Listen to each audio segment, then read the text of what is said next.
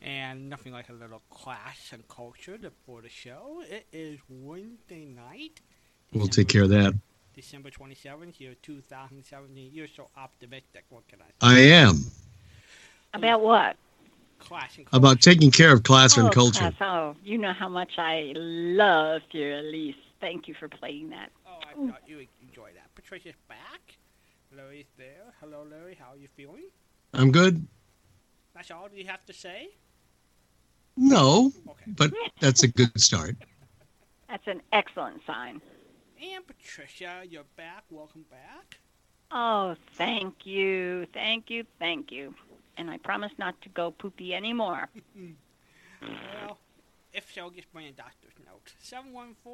714-545-2071 is our number. We are live. And we had a good show last night. And we're here. So, Patricia. And guess what? What? What? Just logged into the chat room. If anybody wants to join me there, I will be there. That's good. We have a new. We haven't talked about that much. We have a new person that got a password username. Thanks to Patricia. Mm-hmm. Oh, good. Hours. And Walt from Italy, who's been a supporting member, and Kim sent him his password and username. So. He's an American who lives in Italy who loves old-time radio. Mm-hmm. So. He was in there at 1 o'clock this afternoon, but he's got to come back. Okay. And tell us what time it is over there. Probably. It's early it's about 4 o'clock in the morning. What is it? It's about 4 o'clock in the morning because I think it's 9 hours difference from here. 9 from you. Yeah. So 9 o'clock in the morning for you? No, 9 hours difference for us. So it's about 4 in the morning, Italy time. All right. I'll do that. Okay, wake up. Wolf, you have to wake up. He signs in with Wolf1. His name is Walter, and we're just delighted to have him from Italy. So I'm here. So Patricia's in the chat room. So again, I know there's a bunch of them that sort of come in. About a group of 4 or 5 with Bill and Mike, and Patricia can babysit the chat room, see if anybody shows up the next 90 minutes. We'll welcome them and stuff like that there. So, and here I am. So, Patricia, anything fun you got to work on, or was it just basically a recovery day? Basically what? Was it a day of recovery? Was it a day of relaxing, or did you work on any little special projects for us? Oh, I did do some work on my special projects, and I'm okay. The day after, just kind of a little poopy, but other than that, for people who are wondering what happened, you all know I'm diabetic, and I had a sugar crash last night. I had too much insulin a little bit earlier, and bam, down it went. So I needed a whole bunch of food to bring it back up to where it's supposed to be. And I know it's confusing for people who say, oh, diabetics, you have a sugar problem. But when you say, I need to eat, it sounds funny. It just sounds counter to what people understand about diabetes. And the problem is that we have to eat to keep up with the insulin we take. For people who have no diabetic problems, their pancreas keeps up with what they eat. We're taking replacement insulin that the pancreas normally puts out. So when we take a dose of insulin by injection, you have to eat to keep up with it. You just can't take insulin and, not eat. You have to eat. So that's what happened last night. I didn't have enough food in my body. That was more than anybody ever needed to know, wasn't it? Oh, it's very good. It's more than I ever knew. So very good. So Larry, what about you? How was your day? It was fine. I didn't take any insulin because I don't. Mm-hmm. But let's see. When I probably left as soon as we started Ray Bream last night and slept till about 7:30, which for me is pretty cool. 10 hours, yeah. Yeah. And most of the rest of the day was just getting stuff done here. Doing a lot of recording, trying to get some of these tapes that I have out of here, cassettes and things like that. So I did a lot of that and a few other things. Nothing significant, which was fine. because I didn't need to. It's nice to be able to take a week off and just do what I want to do. Your package, by the way, did not arrive. Okay, well. Has not arrived. Okay, I know it's going to come. Yeah, yeah, but are you guessing that it was supposed to come yesterday, or did they tell you? They told me. Oh. Do you have a tracking number on it? No, but I bet the person who sent it out for me probably would. Okay. May want to check. Okay. May want to check just to make sure that it didn't get lost somewhere. Well, yeah, $10 million check should probably didn't bounce. You know? Had a lot of zeros in it. It'll only bounce once. Well, you mentioned that you talked to a fellow old-time radio friend of ours who's going to be celebrating his 97th birthday in a couple of weeks, and we'll have him on the air, Larry. You want to? Yeah, I mentioned that a few nights ago, I guess. I forgot when he called. He called here sometime over the weekend just to wish us Happy New Year, and I think it was before Christmas, but Herb Ellis is going to be with us on the 19th. And I don't know what we'll talk about, but we always have him on for about an hour or so, and we just chat about stuff, and people can call in. So we're looking forward to that. He's certainly looking forward to that. He said he's doing much, much better. He sounds really good, too. And so that will be on the 19th. Is that right? Let's see, 2, 9, 16, 20. Yeah, 19th, yeah, Friday. And we'll have him on at the top of the show for about an hour or so. Herb was Jack Webb's right-hand man for many, many, many, many years. Pretty much, yeah. Yeah. So. Did a lot of radio, a lot of voiceovers, quite a bit of TV. Did a few movies, too, but most of it was radio, TV, and voiceovers. So, and that's the Herb Ellis who didn't play the guitar. There was another Herb Ellis who was a guitar player who passed on quite a while ago. But they got mixed up occasionally. People sent the wrong checks to the wrong person, obviously, and so that must have been rather interesting. But we've talked about him before in the past with Herb. So anyway, looking forward to that. That'll be on the 19th. Sure.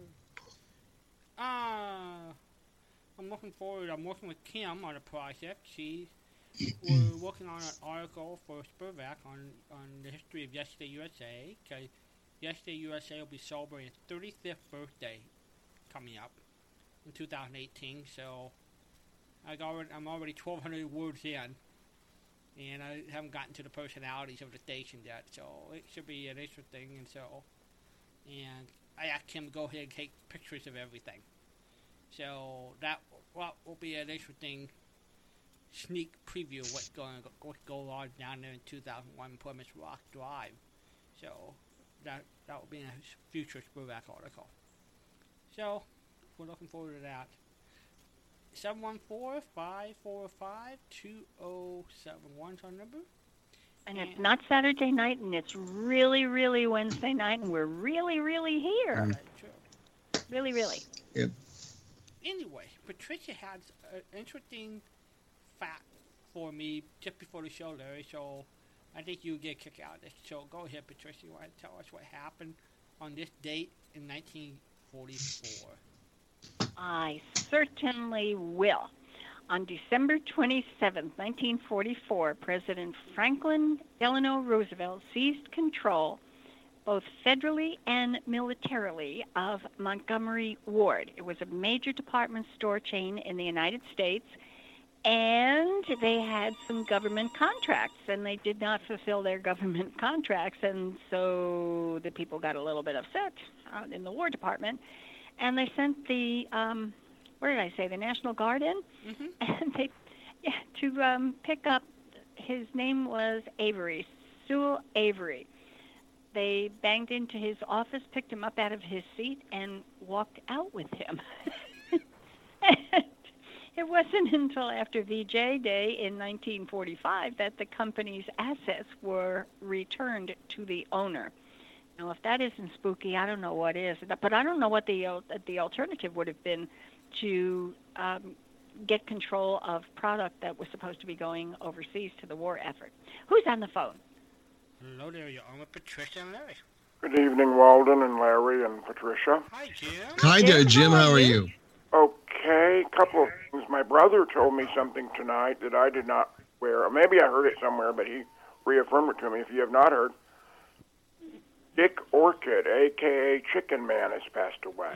No, I had not heard that. I guess within the last few days. I didn't know his age. Of course, people may, I know he's past golden age, but Chicken Man was a sort of a 2-minute skit that was done on radio every day in the mid to late 60s. Oh, yes. I'll look him up here a little bit. There was a website, and I think I reached out to him through his website to see if we could get him on the show. Never heard back, but there is a dickorchid.com or chickenman.com or something with the family. I think his daughter was running the company, if I recall the story. It started about 1966.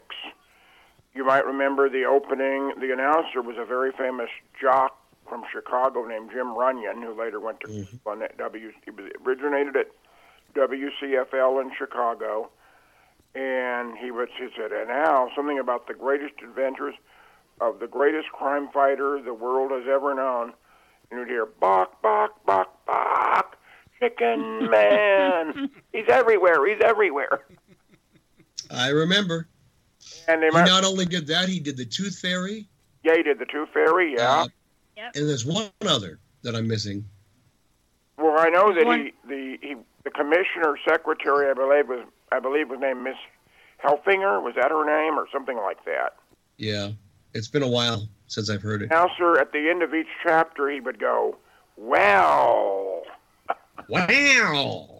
Yeah, yes. I remember. Yeah, I remember the Tooth Fairy was kind of big in Chicago. It was on WLS. And in the late 70s, early 80s, he did these public service ads about hiring people of different colors and disability. You know, remember, it was a job application commercial, and he kept, "Well, I can't hire him because he's disabled," or "I can't hire him because he's black," etc. And it turned out there was finally nobody he could hire.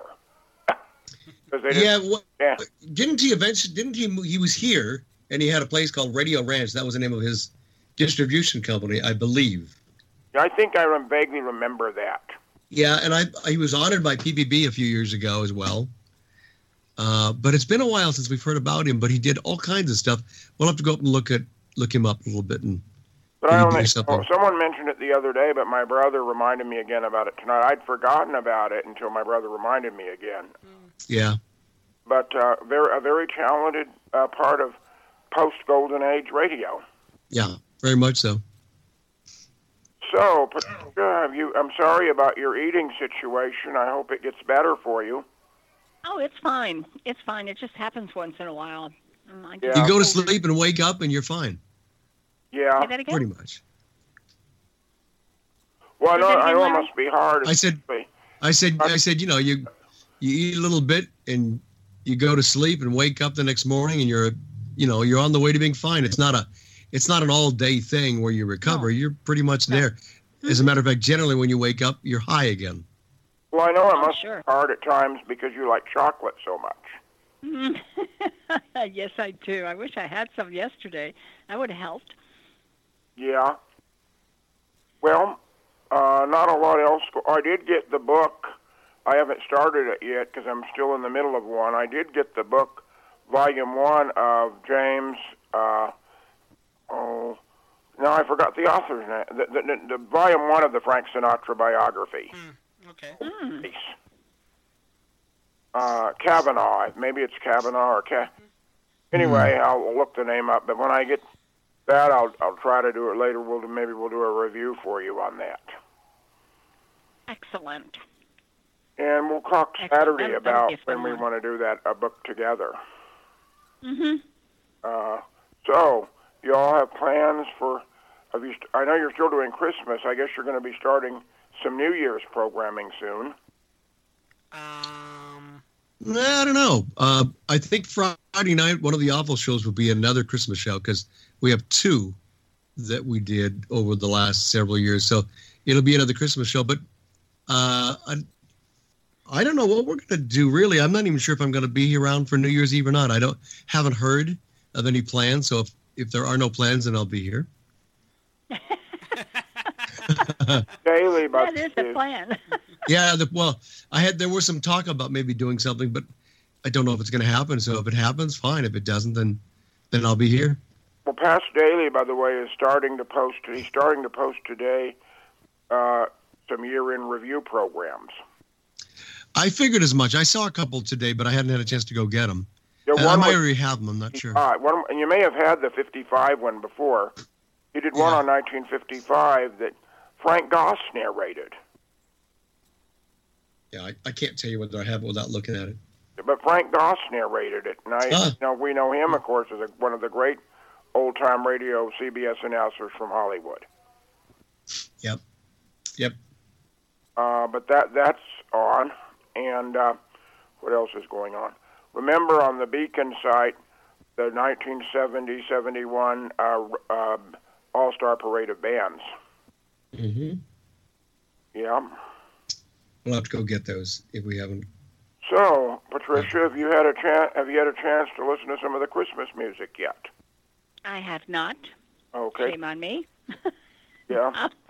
I haven't done much of anything. All of my music files are over on the big computer, and the guys came by today and said, "We promise we'll do it this week." So they'll get me set up with my computer. And then I can do you have Dropbox on your small computer too? Yeah, I do. Okay, I put that Christmas chronology in there for you. I don't know if you saw it yet. It's already up there. Okay. Yeah, I put it in the last time we talked about it. Uh-huh. Okay. I need remembers. Remembers. Maybe it was Sunday or Monday. I've forgotten now. Sunday or Monday. I did it. Speaking of Jack Webb, you were talking about him. I just heard on Red one family theater he did in 1950. Oh. The Short Career of Dexter Cole, I think was the name of it. He and William Conrad both starred in it. Wow. Yeah, it was in 50. I remember hearing it, but it's been so long I don't remember what it was about. It was about a man who had to work for a corrupt political machine. And Conrad Didn't Bill Conrad play great cooks? Yeah, he did. He really did. He was a muscle man, and he was the head of the machine, and Jack Webb was like his flunky. You know, in some ways, I think Bill Conrad better doing those characters than he was as Matt Dillon. He loved playing heavies. He loved playing the bad guys because it gave him so much more room to stretch. Yeah, and even those characters in Nightbeat, who's not necessarily the bad guy or the good guy, or sort of the subject of the story. Those are always like the fighters, the boxers, those types of personality. He was so good at that kind of. Yes, he was. The two classics with William Conrad on Nightbeat was Episode 3, A World All His Own, about that punch-drunk fighter. Right. The one I mean, from February 20th, 1950. I didn't know that, but I remember the storyline. Yeah. And it was in another one about the football player in the syndicate. That was very good. Mm-hmm. Yeah. And he was in one, I think it was The Reformer. Remember when the ladies wanted to love corruption out of town? Yes. And he was the heavy in that one. Yeah. Another one that he was really good in was so many of the Escapes where he played heavies. He was so good in Escape. Really good. Well, one of my favorites was one called, of course, the classic one was with him and Jack Webb, Poison, where he played this bigot. And remember this Indian doctor played by Jay Novella about the crate snake? Yes. Conrad played the bigot. And it was one of the outstanding performances of his radio career. And he also was in one of my favorite Escape, the first Escape I ever heard, in fact, Pressure, the one about the submarine in World War II. Right. He was the submarine captain. Yep. Which was very good. It was very good. And so, yeah, his heavy parts, I don't think anyone could have done Dylan better than him, but his heavy parts were certainly well done when he did not play a nice guy. We've had him as our actor of the month on several occasions, and I'm not sure that we've ever played the same show twice. He did so many good things that it was so easy to find material. Really easy. Yeah. You know, one reason they were, according as I understand it, from the book and from that special, they weren't even sure if Conrad was right for Dylan because he was on radio so much. Yeah, right. Mm-hmm. They'd had, as he said, they'd had it up to here, you know where with William Conrad, with Bill. Exactly. Yeah. Okay, so let me ask you this. I think Patricia's favorite, John Dana, could have made a very good Matt Dillon. I don't. Offered the part. I agree. No, I don't think so. Because I don't think he was forceful enough. Who was that? John Dana? John Daner. He was He off. could be, though. What's that? He did play in the third audition. You know, there is Right. a third audition out now. Yes, correct. But when you hear Dana as a bad guy, I think he could be very forceful in that. Mm-hmm. He can. Oh, he good. ran the he ran the whole spectrum. Yeah, I just don't think he would have been as forceful as he needed to be for Matt Dillon. But Oh, yes, he could. Oh, no, he couldn't.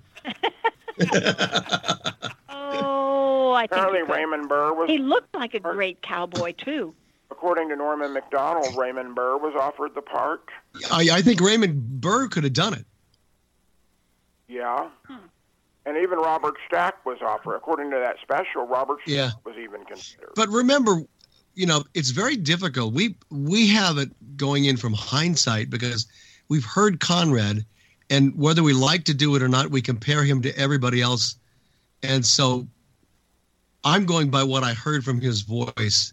And I think, you know, Dana would have been good. I just don't think he would have been as good. I think probably Raymond Burr would have been better. I'll tell you another person that I think would have been really good. Would have been John McIntyre. Yeah. Yes. Yes. Oh, you know, he was of all the people who played Wild Bill Hickok, and I include Guy Madison, John Dana, various people, McIntyre on those two Gunsmokes, and on the one Gunsmoke and on that one Frontier Gentleman, Aces and Eights, where he played Hickok. He, to me, of course, we have no idea what Wild Bill Hickok really sounded like. But McIntyre, his voice, to me, fit my imagination of what Wild Bill Hickok would have sounded like. Yeah. He was that good. You know who also would have been good, but he wasn't a dramatic actor. What's his name? He played Corliss Archer's father. Big, deep voice. Oh, and he, boy. I can't think of his name, but I should know it too. Yeah, he had the voice to do it. I've never heard him try it, so I don't know what it would have sounded like. He had a great, big, deep voice. What was his name?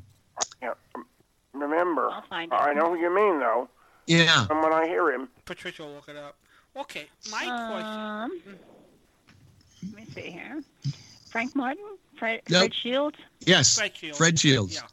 Who? Fred Shields. Okay.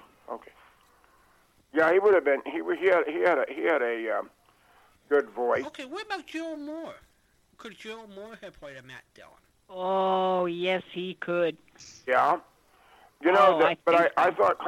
I don't know if he does. If he did, the problem with Gerald Moore was as a character actor, I don't know if he could do accents or dialects. He was because he didn't do many. He was fluent pretty much in a straight French. voice. He was fluent in French, fluent in German, and because he grew up in New York, he probably could do a New York accent really well. Yeah, I think he could. I think he had good itinerary or a good repertoire of voices and accents. It's funny. I don't think he was ever in Gunsmoke, was he? I don't think so. But see, I think of him. Wonder why. I think of him as a bad guy in the Lux Radio Theater, and right. that could be pretty intimidating, the way he could be a bad guy in those. Yes, I think he could have pulled it off. Well, you know, it was interesting that when Philip Marlowe first came to radio, Raymond Chandler, from what Dunning says anyway, and he read it from some letters Chandler had written to Earl Stanley Gardner, he was not impressed with Van Heflin, but he was very happy when he said he liked Moore's portrayal as Marlowe. The only thing that I don't know, I know Gerald Moore was apparently, according to a lot of people we talked to, a very no-nonsense kind of guy and played things very straight. Matt Dillon could also be playful. Mm-hmm. Yeah. There was a laughter to his character sometimes when he was talking to Kitty and things like that. I don't know. Well, I wonder if Gerald Moore could have pulled that off. But you remember when he was a French teacher on Miss Brooks? Yeah, on our Miss Brooks. Yeah. Yeah.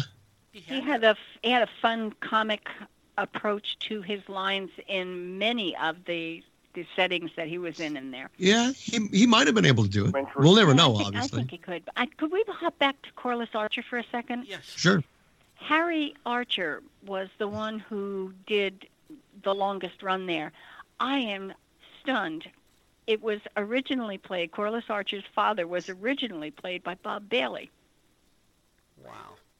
If we believe Wikipedia. And next came Fred Shields and then Frank Martin. Yeah, wow. Well, what I've been able to track, it's hard to, Bob Bailey is one of these sort of mystery people that we don't have a lot of biography, but the most I can figure him out, he was in Chicago. For a long time. In the early 40s before he moved to Hollywood. And right. I think Corliss Archer was around 42. Yeah. Right. So, yes. I would almost almost get Dunning's book on the air just to verify. That'd be my first. Yeah. Now, did Janet play it all the way from the beginning? No. No. She did not. There was another gal who is, in fact, Sean Clancy have tracked her down for me. Yeah, I'm trying to think of who that is. I forgot her name. She's in her 90s now. And I think she was the original Corliss Archer. And then after the audition? Yeah. And then they just dumped her outright. Yeah. I guess Fred Schubert, I'm trying to think of the creator, just didn't think she was going to play. And initially, I think this was going to be a problem for her, according to Janet. Fred Daughters really wanted to play the role, and so he probably had to really wiggle himself out of that hole. Say this, though, on Dylan. I thought Conrad was certainly better than the two people who played Mark Dylan in the main auditions. Oh, yeah, sure. Do you think that, first of all, it wasn't looking back at it now, it wasn't, and Ron, by the way, I talked to Ron yesterday. He's doing a lot better. Yeah, I talked to him yesterday a couple times. And he's doing a lot better. He's going to be doing a presentation, in fact, on the 4th. And I gave him some suggestions for the presentation. But he's doing fine. But we've talked about this, about the audition, and we're both glad that script was never used on the actual series. About Gaujai, Mark Dillon. Yes. Gaujai. Right. Yeah. I thought the worst thing about the first one, and it wasn't Ry Bilberry's performance as Dylan that was bad. It was that silly song at the beginning about, a man rides on the western plains. Uh-huh. Wasn't that kind of a dumb song? I don't know why it was in, but... It wasn't in the second one. No, they took it out. Yeah. See, something I wanted to mention about Gunsmoke, I think we could come up with somebody who could play Matt Dillon, but I don't know if we really could come up with any play Chester.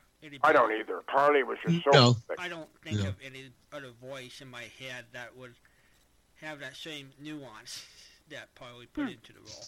Although I did think that Paul Frees, the one time he subbed for Doc, did a pretty good job. So a different interpretation, but pretty good. Yeah. Yeah. Yeah. Well, that's about all for tonight. I know other people might be wanting to call, but it's always a pleasure talking to all of you. And you'll be on Blue at 9, right? Yep. Right. Patricia will run off the bed, and Larry and I will hold out in the fort. More Christmas shows tonight, right? The first thing I have queued up is the Cavalcade of America Barbed Wire Christmas. I always have liked that story. It's a great show. It's a great show. Yeah, it is. Also, I thought that I'm glad you were able to finally, on Sunday night, by the way, to finally find that Turning the Dial. Yeah, it was just by accident. What can I say? But Dr. Beale really enjoyed it, too. I think he was very surprised about the whole thing. It was a good setup for him. And he thought it was interesting that he had just heard that My Little Margie the previous day in Armed Forces. Sure. Yeah. Copy of that. Absolutely. You would enjoy that, Patricia. A man back in '53, Christmas, the Sunday before Christmas, had a tape recorder and a radio, and he turned the dial. And just random dial turning, and you hear things like, you hear some Christmas music and Bible readings, and you hear the close of the Bing Crosby show and the opening of My Little Margie and some news, and it was just kind of fun hearing the dial turned. Eddie Fisher singing. That sounds really creative and great. So where is the recording? Who's got it? Walden, maybe you can... We have a lot of us have it. We have it, so, okay. Yeah. I can't remember where it came from. You remember? I think it was in... Spurtback? No. No? It was in just a folder. I copied it, so I have it on my desktop. No, I know that, but I'm trying to remember who originally did it. I don't remember. I don't think it was Spurtback. I don't know where it came from. It was some Christmas... You said it was some file of Christmas show. Yes. Things. And also, you might want to send her, since those other things we played the other day, you might want to send her the life in the world, the Truman speech, and the Eisenhower speech from Christmas Eve. You might enjoy those. Thank you, Jim. Yeah. You all keep up the good work. You too. Keep up the good work, Larry. Thank you, Jim. I'm glad you're doing so well. I can tell the difference. My goodness. Well, I still get spells occasionally. I got a coughing spell today, but yeah, it just it's part of my life now. It just, but like I said before, considering the alternative, I can't really complain. No. Yeah. Yeah. See you later. Still. Yeah. Okay, Jim. Thank you. Bye. Okay, Larry and Walden. Yes. I found just now a decent biography about Bob Bailey and found out that he not only did a lot of radio shows, of course, but he also starred in 7 feature films, and 2 of them starred Laurel and Hardy. Right. I knew about the Laurel and Hardy because he mentioned it. Uh-huh. But now, where did you find the biography? Where is it? It's up on a place called Revolvi. I've never heard of it. Revolvy, but I'm copying and pasting it into an email. So I'll send it to you and Walden at the same time. Okay. It's pretty cool. Yeah, I have a biography on him, but it's not in depth, and it's not really good with regard to the radio credits. So this should be good. Yeah. So okay, well I will finish that in just a second. Cool. So, thank you. Okay. And I also have some great quotes from Bob Hope. Hooray for us. When you're ready for them, let me know. Ready.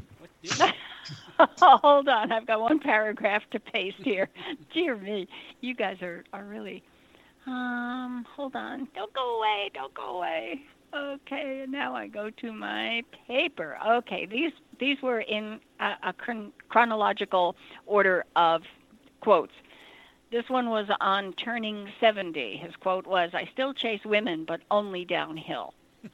Mm-hmm. On turning 80, that's a time in your life when even your birthday suit needs pressing. On turning 90, you know you're getting old when the candles cost more than the cake. Yeah. On turning 100, I don't feel old. In fact, I don't feel anything until noon. Then it's time for my nap. On giving up his early career of boxing, he said, "I ruined my hands in the ring. The referee kept stepping on them." Yeah. On never winning an Oscar, welcome to the Academy Awards, or as it's called in my home, Passover.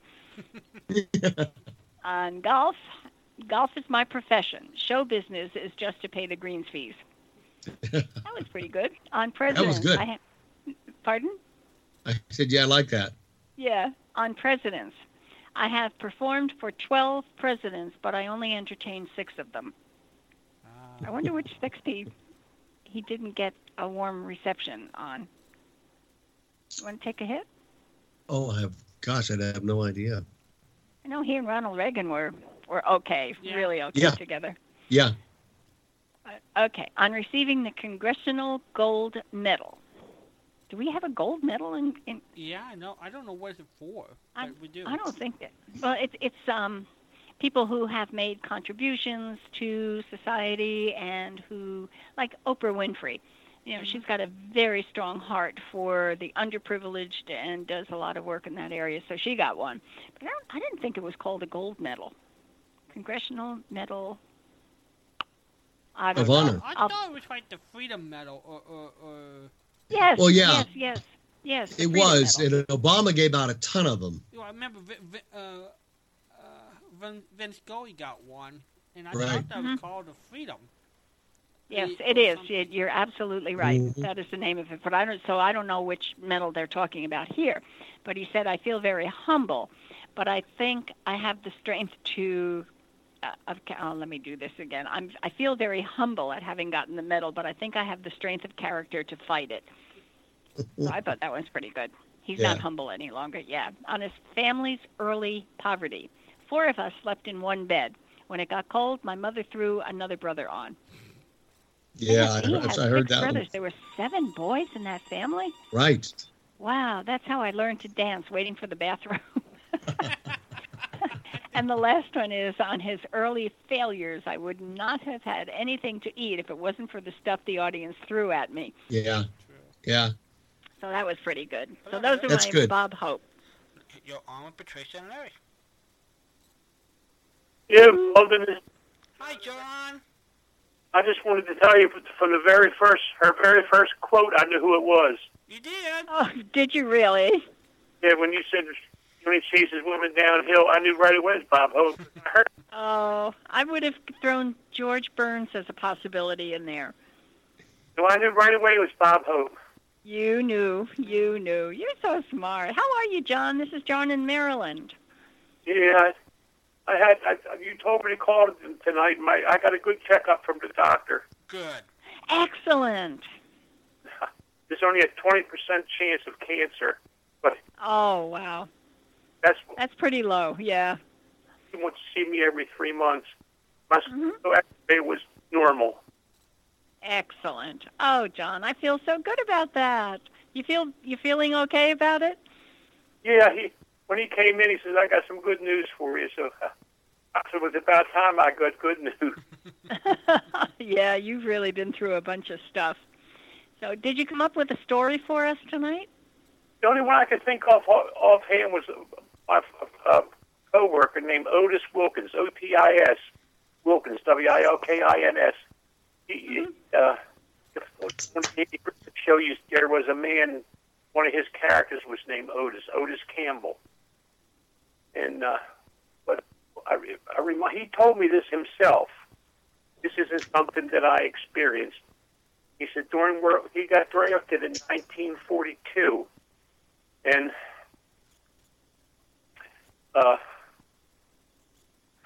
he lived in the back hills of West Virginia. Mm-hmm.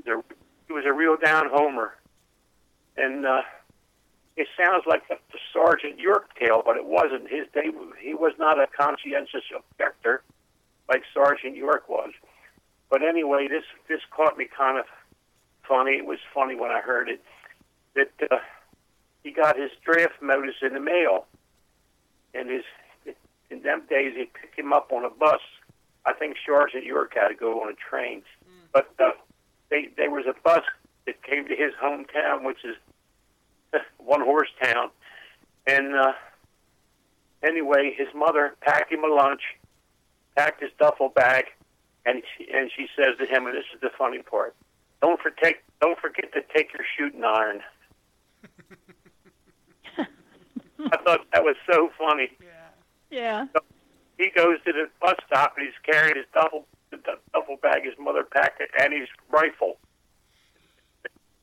And people at the bus terminal says, "Oh, you can't take a weapon on here." He said, "Well, I'm going to war. I got to have my shooting iron." And they told him that they would return it to his house. So he said, "We're going to give you a brand new rifle." But that's he called it his shooting iron. Of course, that's exactly what it was. Yeah, he was from the back hills of West Virginia. Uh-huh. That's the only one I could think of offhand. I was laying in bed last night, but I was under duress because my best friend had passed away. Oh, I'm sorry, John. I miss him a lot, and I know him for 69 years. Wow. Oh, my goodness. I am so sorry. And I was thinking about all the things we did together, and I didn't have much time to devote to thinking up a war story. Sure. Yeah. But I got some more when I get around to it. I'll Let me throw something out to the panel. I have one name in mind. Who do you think was the most famous conscientious ejector in, boy, I blew that word, in World War II? Charles Lindbergh or Lou Ayres. I would think of Lou Ayres. Lou Ayres and Charles Lindbergh. Yeah, but Lou Ayres wasn't him serving in the medical corps. Yeah, he was a medic. Right. But those were the two I can remember. And according to Patricia, that's still pretty hazardous duty just to get out there in the battlefield to pick up guys to bring them back in. That was not a... Yeah, they're not armed. That's not an easy way to go to serve the country. My mother had an uncle that was a medic, and he was born in Germany, and he spoke the language very well. Of course, he was born there, and he was a medic in World War II. His name was Schmidt, Schmidt. Mm-hmm. And when he was done caring for the wounded Americans or whoever he cared for, he asked his commanding officer if he could go treat some of the civilians. And he said, well, of course. So he would go in, and he wasn't a doctor, but they called him Herr Doctor. And he helped some of the civilians who were wounded or killed under, the bombing raids and all. He went in there, and he struck up a relationship with this one woman there, and he was married. He had a wife back here in the United States, but he struck up a relationship with this one woman, and he was very fond of her. And after the war, he went back. He wanted to show his wife where he served during World War II, and he took her back there, and he told her about this woman, and she said, I understand. And he said he really felt sorry for her. He struck up a relationship with her, and he says, I'm going to go back to her. And he went back to her home, and she was still alive, still living there. It was all remodeled and everything then. It was devastated during the war. Yeah. But he went back, and she let him go alone. She says, I won't go with you. You go alone. And he went back, and he rang the bell on the gate, and she came out, and she almost dropped dead with seeing him. And she didn't think that she would ever see him again. And he stayed and visited with her for about an hour and a half. And then he told her that his wife was with him, and she wanted him to come back and visit with you, on a one-to-one basis, Mm-hmm. So that's also a World War II. Yeah, I get it. You had another one in the bag, John. What can I say? Yeah, they called him Herr Doctor, but he treated the civilians because that was his homeland, And I thought that was kind of cute too. But Herr Doctor. Mhm. Yeah. But he told his wife that he struck up a relationship with her, due to the fact that he was treating the people of the village. Yeah. Interesting. Yeah. Interesting. Well, John, I am so glad you're feeling better, and especially that you got some good reports from your doctor. That is so nice to hear. That's a Christmas present for all of us. Yeah, he said my full skeletal scan was completely normal. Good. Wow. The reason I can't walk is because of my RA, rheumatoid arthritis. Yeah. And my gout. So. Mhm. Yeah. Boy, those are beasts. Those are really beasts to live with. Yeah, and it's been 1 year ago. I laying flat on my back in the hospital on Christmas. Mm-hmm. And I remember. So, Okay, well, John, thank you so much for calling and letting us know how you're doing, and thank you for the stories. You've always got such great stories. So next time you call, you have to have a World War II story for us, okay? Okay, and tell Walden I listened last night to all the Jack Benny. Oh, I'm glad you did, John. Oh, John, that was past your bedtime. Yeah, but I was so under duress, from my time. Oh, yeah. That was a little escape for me. Well, I'm glad. At least you stayed awake. Larry slept through it, but at least you stayed awake. So that's I did not sleep through it. I was asleep after you started doing Ray Bream stuff. And who cares? Because I was in on that, so I heard it. And the funny thing about it is, I heard all those things live. Yeah, because you called us on a couple of occasions. Yeah, but John, remember when those broadcasts happened in the 40s? Yeah. Well, those broadcasts, yes. Yeah. But he had such great writers. I still laugh when I hear those shows. George Balser, yeah. Continuing gags and all. I liked it when he asked him what Gladys Cabisco wanted for Christmas. He says to Mary Livingston, "You think she liked lipstick?" And she says, "Does she have lips?" I thought that was so fun. I remember that very well. Oh, yeah. But you guys do a great job, and I hope I'll get to call back again. But I'll let you go because all right, John. Another caller. Have a merry Happy New Year in case we don't hear from you before then. Okay, thank you very much. Take care. Thanks, Good night, John. Thank you. Bye-bye. Bye-bye.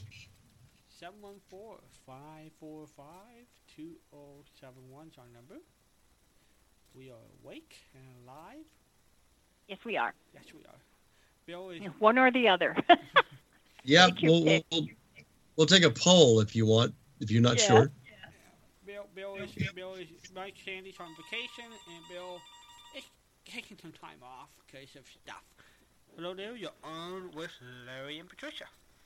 Well, hello from Alabama. Oh, who's that? Hi there.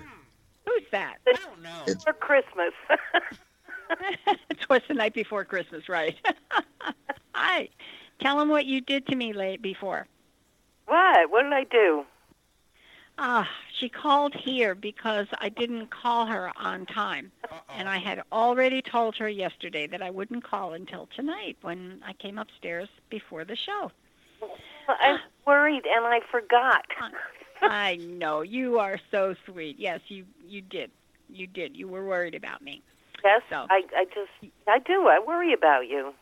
Oh, thank you. Oh, So Merry Christmas and Happy New Year. How are you doing? I'm doing all right. I'm doing all right. I heard your box. Okay. I heard your box got to your sister. I what? Your box got to your Oh, to your sister. finally.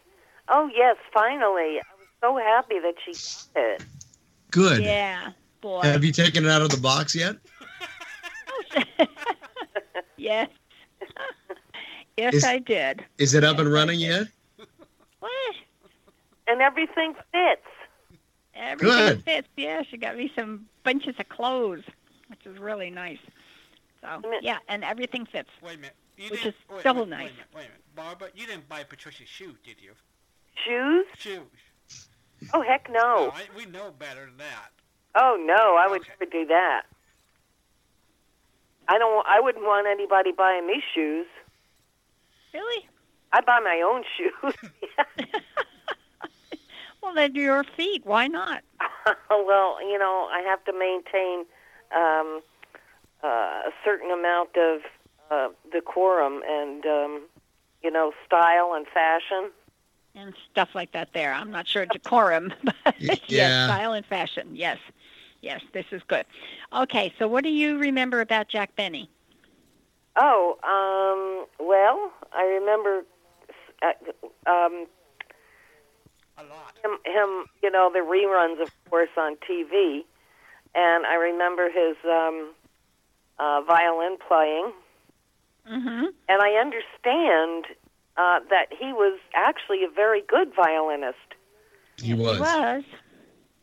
He was great. He just and he played wasn't on- great, but he was very good. Yes. He was good. He was good. He studied for orchestra and classical music. And he was very good, but he was not the Met quality. But maybe the guys knew this. He played on a Stradivarius. Mm-hmm. Really? Yeah. Oh, wow. I did not know that. And then after he died, it was donated to the Los Angeles Philharmonic, and I don't know if they still have it or not. It's still there. I think it's Is it still there? I think so. I would hope so. It wasn't donated to Smithsonian. No. That's it. No, if it's Smithsonian, no, it wasn't. Boy, you tripped over Smith. What, Pat? You tripped over a Smith. Yeah, I did. Geez, I wonder why. Yeah. I went to see Smithsonian the last time I went to Arlington, and it was just absolutely amazing. I had never been there, and it just, wow. What did you see? Yeah, it's pretty cool. Yeah, the Natural History Museum. Mm-hmm. Mm-hmm. That was where we went. We didn't have time actually for anything else, but it was just really absolutely amazing. When I went there in '81, I passed by Charlie. Charlie McCarthy was on display. Oh, wow. And Lindbergh Plain was in the rafter. They had that hanging from the ceiling. And then they had all these different coins, going back to the stone, where we used to make coins out of stone and things like that. Those are some of the things I remember as a kid, what they had on display. But we didn't have a lot of time. I think I read they have so much stuff in storage that if they took it out and put it out every day, it would take 3 months to rotate the whole thing, just in storage. Well, when I went, it was, about 6 or 8 months after 9/11. And when we walked in the front door, this humongous flag from the second story down to the first story. And I was wondering, and there was a crowd starting to gather, and I thought, whoa, I wonder what's going on. And I asked this woman, do you know what's happening here? And she said, yes, the West Point display was opening, and they were celebrating the fact that it was opening that day. And the flag that was draped down was the flag that was flying over the Pentagon when it was hit. Oh, wow. And that kind of got to my heart. Yeah. And I think I mentioned at one time that my husband and I were married at West Point. And they came out, and the choir came out and sang Battle Hymn to the Republic. And it was my husband's favorite military song. And it was just, it kind of, got to me. Sure. But it was quite amazing. And I was so glad that we were able to see that. You remember what war the Battle Hymn of the Republic was written during? What war? It had to have been the Civil War? That's right. Very good, Barbara. Thank you. Very good. 1864. Don't ask her anymore. Well, listen, I just wanted to say hello. Is that Larry or John? No, it's Larry. Oh, hi, Larry. Hi, Barbara. How are you? John's in the other room doing something. We're going to go to San Diego in March for a conference, and he is looking to see which workshops we can go to. So that's what he's doing tonight. Oh. Can you go to the zoo? No. I think the zoo is here. We don't need to go to the zoo. Oh, why? Oh, you know what? We used to live in San Diego County. Yeah. And we would go to the zoo. We had tickets for the zoo and the wild animal park. Oh, yeah. We went 2 weeks after they opened the tiger exhibit. And it's enclosed in glass, the tigers. And one of the tigers actually came right up to the glass. Wow. Yeah, it was so amazing because I could almost, I could stand there and reach down and pet it if there was no glass there. Uh-huh. But he was so close that you could actually see a little gash in his back where he was probably playing with or fighting with another tiger. But he was so close you could actually count the layers of skin. Well, maybe your sister pet tigers. She's pet everything else in the world, so... I used to visit a tiger. His name was Caleb. He was a Siberian tiger, and he was in... Yeah. Oh, is that he was in that liked you very much?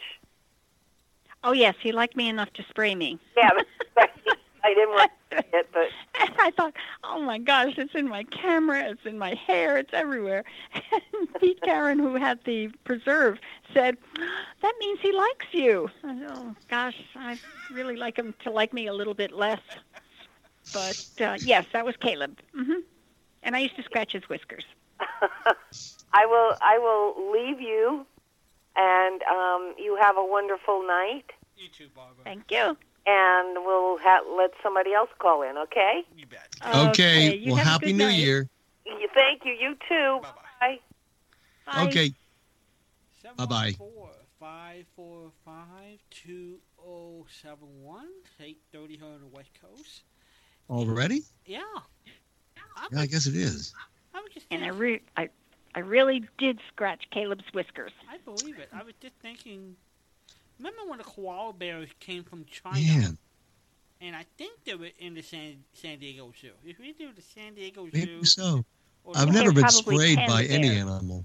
Yeah, koalas are from Australia, Right. and the panda bears were from China. Which ones came to the San Diego Zoo? That's what I'm wondering. I've never been sprayed by any animal, as far as I know. So, It's the only one I've ever been sprayed by. I closely averted a catastrophe with a skunk one time. ooh. But, oh boy, I walked right into his path, and I thought, how do you get out of this? And he turned around and he raised his tail, and oh brother! So I just Wow. took little baby steps backwards, and I was going in the right direction. So.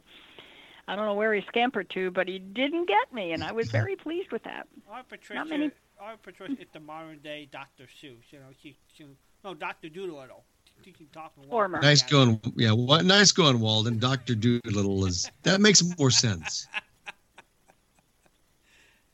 Former, not current. Yeah. Well, you're the only one in our family that got paid to cover golf and play with the animals. What can I say? That's true. And I did. I had a really good time with them, and then one bit me, and that was it. That was the end. The end. So I am still in the chat room. I will be there for 30 minutes more. If Anybody in there? No, just me. No? Oh. I'm all by myself. I've been in there a few times. We need to go through there again because it's been a while Yeah. to make sure that it's really accessible because it has been quite a while since I've been in there. It's accessible because I used my old password and my old ID, so it's still working. Yeah, but is it accessible for blind people? I can't tell. It used I to don't be, know. but I haven't been in there in a long time. Also, Don Richard, when they made the move over, he worked with me, and I think Well, I think there were problems that you didn't see because I remember talking to him about it, but I don't remember if they got resolved. I don't know either. They also now have forums on the website too. The YUSA.com. I've never messed with the forums either. That's both been a new Don Richard. Yeah, and a lot of it depends on the browser you use. So maybe tomorrow we'll go in there and look. We also have to go in tomorrow with Kim at some point with Kim. Yeah. So look at Zoom. Okay, we can do that. That way we can play. Sure. So I have to go see what else I have for you, right? Sure. Right. Okay. Let me see. Do you know how December 25th was designated as the Christmas celebration day? Wasn't he actually? Well, don't they say he was born near the beginning of December? I don't think anybody knows. Yeah, that's what I hear. but I don't know if anybody really knows it. One theory I've heard is that Christ was born in the spring. That's one theory I've heard too. Okay. Yeah.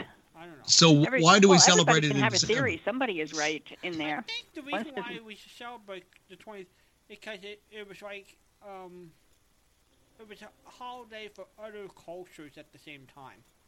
Well, that's true. It was the winter solstice came a couple of days before December 25th, but in the year 336, it was officially celebrated for the first time because Pope Julius I assigned December 25th to celebrate Christmas. So I didn't know it was that cut and dry. Well, wow. That's what it says, and when it goes back that far. And incidentally, we are no longer using BC and AC. We're not? We are, because they've changed it in some areas, not in some areas, they're trying to change it officially. They will now use CE, where we used to say Anno Domini, or in the year of our Lord, 336 AD. And it's CE now for Common Era. Oh, and goodness. What we used to use as BC, they now use as BCE, before Common Era. Now you go figure that one out.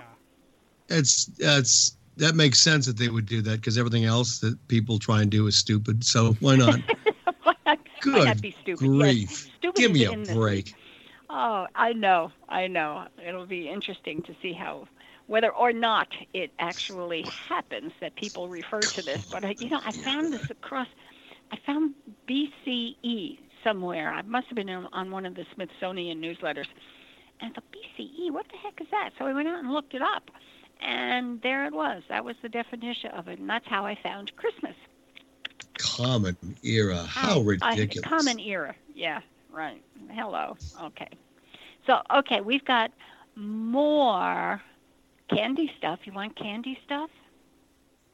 Like Ronald Reagan's 3.5 tons of red, white, and blue jelly beans? Yeah. Yeah. Okay. What was the beginning of Tootsie Rolls? Probably the shipment made to Walden's house. Haven't thought about that yet.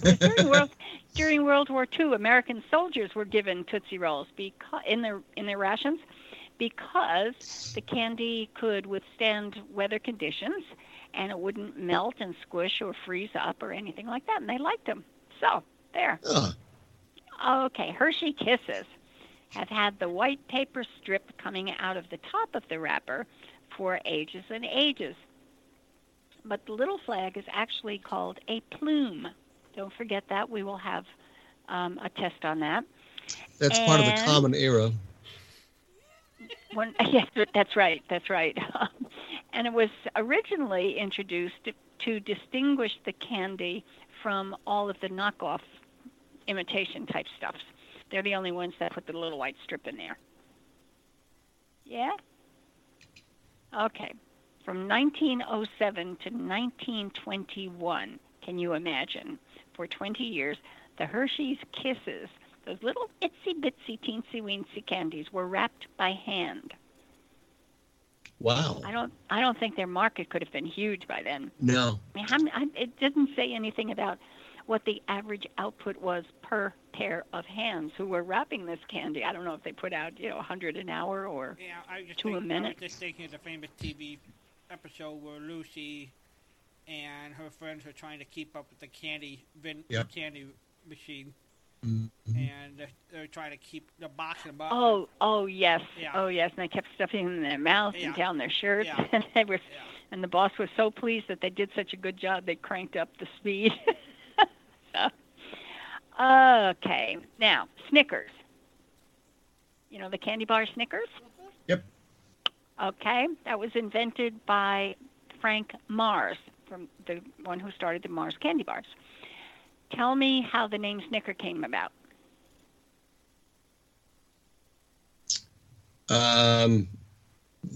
They probably got their first report back on market growth and snickered. Very good. My guess is it's something to do with peanuts.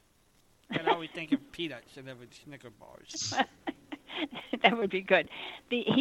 Frank Mars named the candy bar after his horse, which was named Snickers. Oh. I mean, this is all useless but fun. The lollipop, invented in 1908. How did that get its name? Well, somebody wanted to invent candy for kids, and they figured the way kids can eat anything on a stick. So they get called. Where did the name come from? Well, they invented this little circle thing, just stuck it on a stick, and it looked like a lollipop. Okay. I got a feeling that's not right. Did you make any sense out of that one? Well, yeah, you can't very well identify what something is called based on, before it's invented. So I'm not sure. It was also named after a horse. It was a racing Oh, really? Lollipop. In 1908, Okay. There was a horse named Lollipop. Okay. And Germans today consume twice as much candy as Americans. That just blows me away. Well, no wonder. Really? No wonder they're healthier than we are. That's true. They eat dark chocolate. Dark chocolate is very good for you. Is that because they give it to their horses? They give dark chocolate to their horses? Yeah. That's why they consume so much. Oh. All right. Whatever you say. Yeah. Can I write that down? I'll quote you on that. Well, horses have to be part of this because they have been for the last two answers. Well. Okay. Just horsing around, sorry. Okay. Whatever you say. Yep. Because you never try to put something over on me. Of course Not ever. not. Never. No. Larry, Christmas is over. You're safe and fibbing. Well. Oh, Well. okay. Now this is Candyland type stuff. The Candy Makers Association of the world, I guess. I don't know what.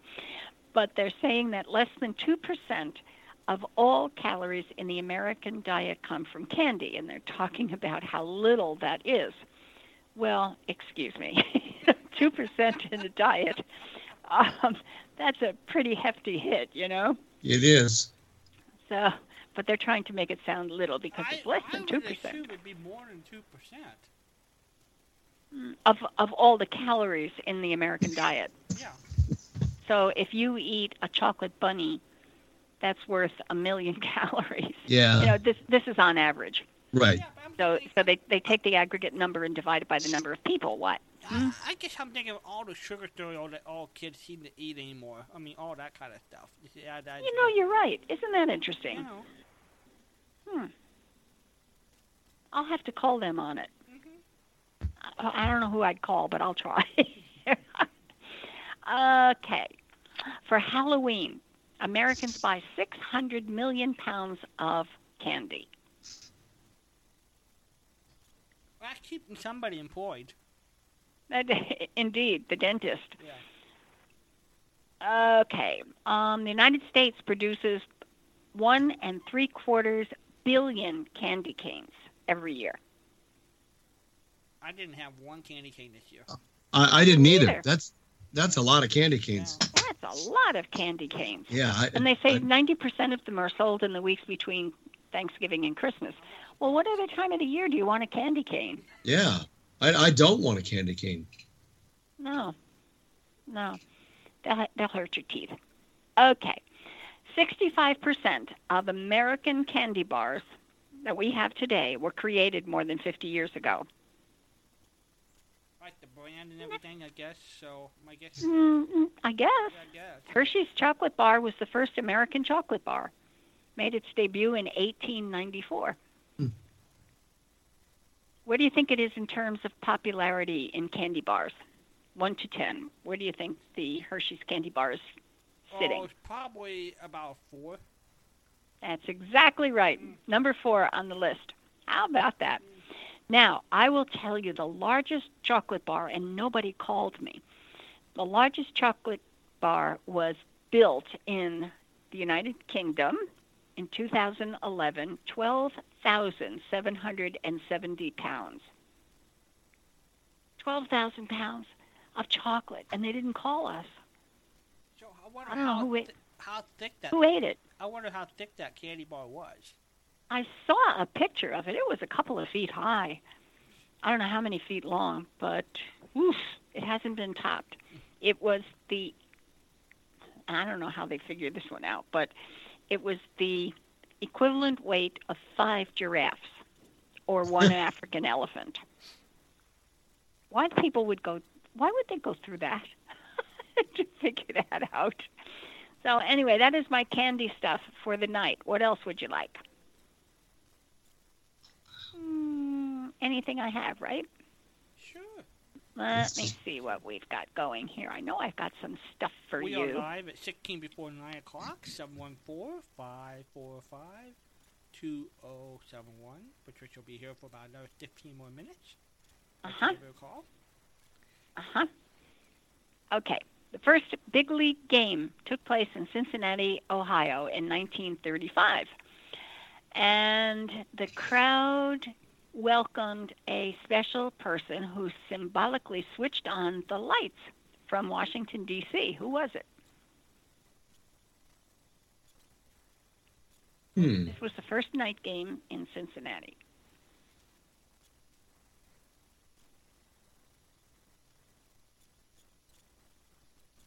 Go ahead, Larry. Well, I don't know. I don't know. The crowd stood by as President symbolically?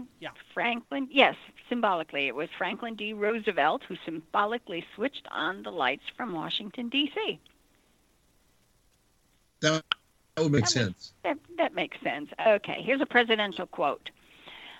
Are you getting tired of trivia? That's a trivia question. There's nobody really excited about this. Okay, presidential quote. The art of war is simple enough. Find out where your enemy is, get him as soon as you can, strike him as hard as you can, and keep on moving. That sounds like Harry Truman. No. No? Mm-mm. Yeah, I was going to say that too. Is it Roosevelt? Yes. No. No? Sorry. No. No, it was not Roosevelt. Eisenhower? No. Earlier? Then I would give away some information. No, this isn't 20 questions.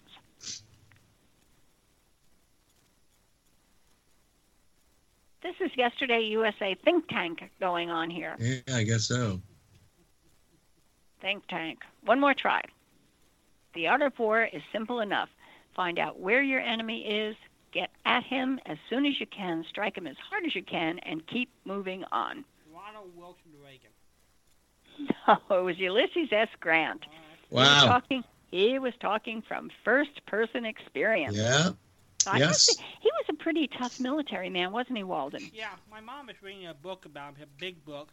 He was a very shy man, but you think about it, how much blood and guts he was during the battlefield. But off the battlefield, he was a very shy person. Yeah. Hello there, y'all. I'm Patricia. Yeah. Hello there. Yeah, who? Yeah, what? Oh, I was going to say Patton. No. Patton wasn't president. Who is this? That's Barbara. It's Barbara, yeah. No. I'm going crazy here. I'm thinking it's got to be Patton. It's got to be Patton. All right, I got some. And the question was president. Which president? Oh, I didn't hear that part. All right. Here's some Patton trivia question for you, Barbara. What? What was his nickname? Whose nickname? George Patton. Oh, gosh. Elmer? Nope. It was a character. It's not actually a name. It was a character from Old Time Radio. It's a state of being. Oh. You know, I should know this, and I don't. I learned it from your sister. Your sister gave it to me a few years ago. The Green Hornet. Seriously? Yeah. Yeah. Oh. And they had another name for him, Walden, and it reflected the uniform. I think it was called Blood and Guts, but maybe I'm Blood and Guts. No, Blood and Guts was.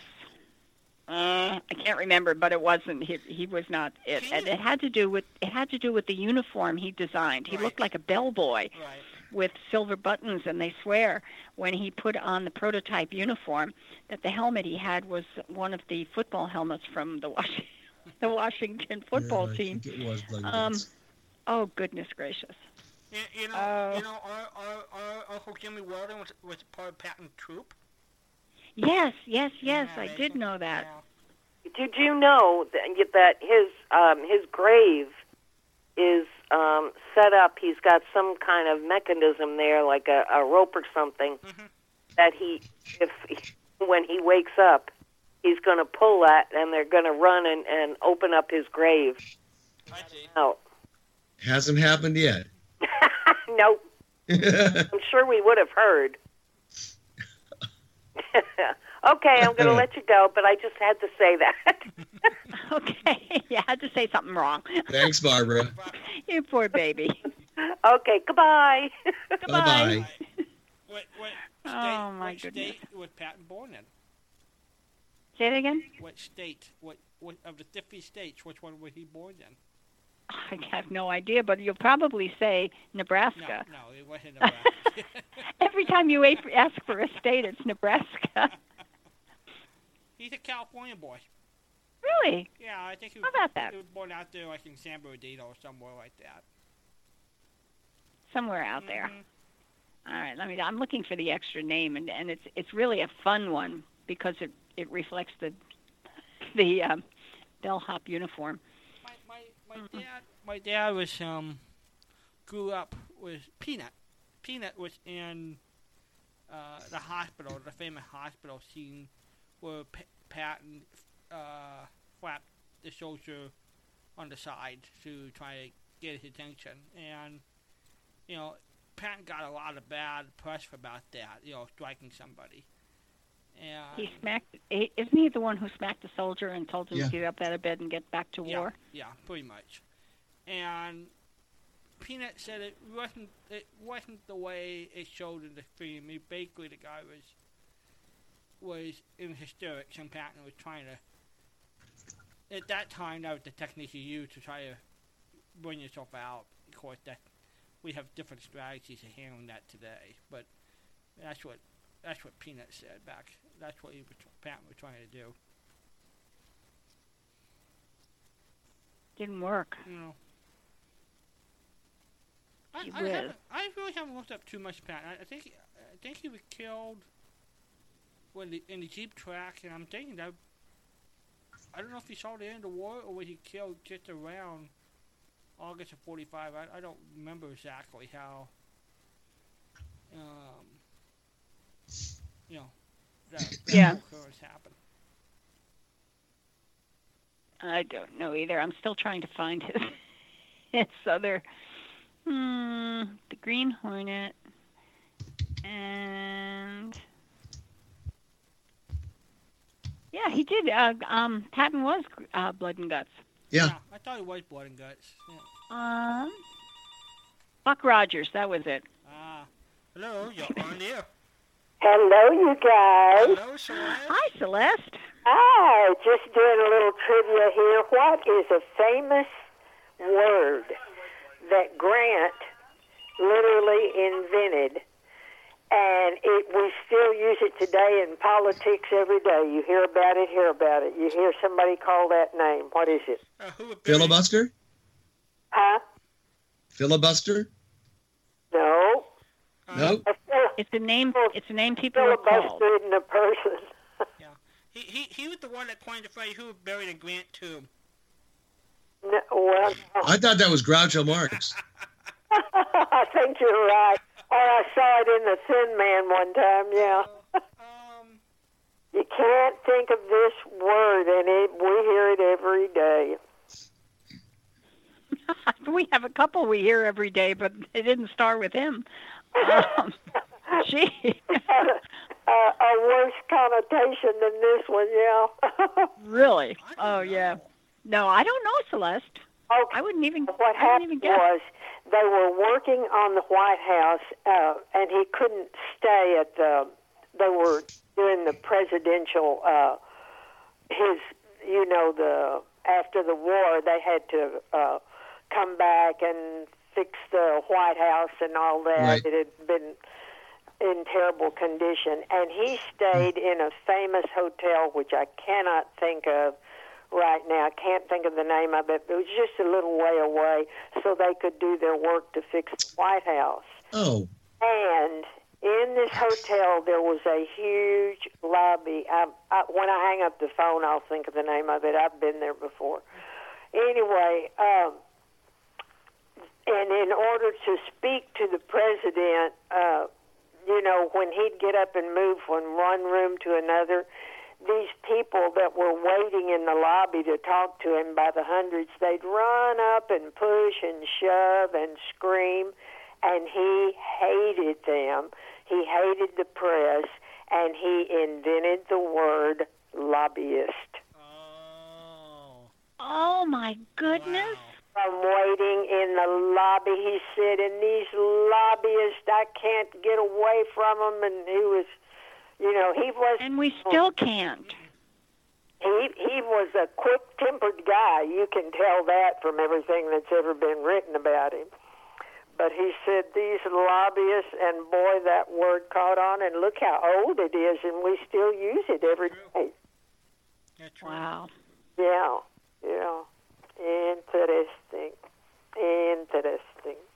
Well, I listened to Jack Benny all night long last night. My son was here staying with me last night, and he came in about 2 in the morning, and he said, "Mom, is that Jack Benny?" And I started asleep. I had a good night of Jack Benny. I like that. I heard some things I hadn't heard before, so that was pretty good. Yeah, it's amazing what John Lurie knows, isn't it? They know just as much as Jack Benny does. It's who? Because John Lurie on the show last night was George Balser, the Jack Benny writer, and it's just amazing what kind of show that was back almost 30 years ago. Oh, yes, and their answers were so prompt, weren't they? I mean, they sounded as though they had just written something yesterday. Yeah. Yep. Their answers were very prompt and just right on target and everything. And they cleared up the longest laugh, didn't they? Did you guys discuss that? I think so. Yeah, I think we did. Didn't you clear up the longest laugh? And it wasn't I'm thinking about it. No. It was, shut up.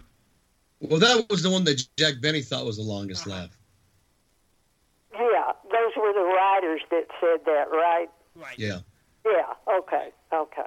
Well, that was really good. Well, I really enjoyed it.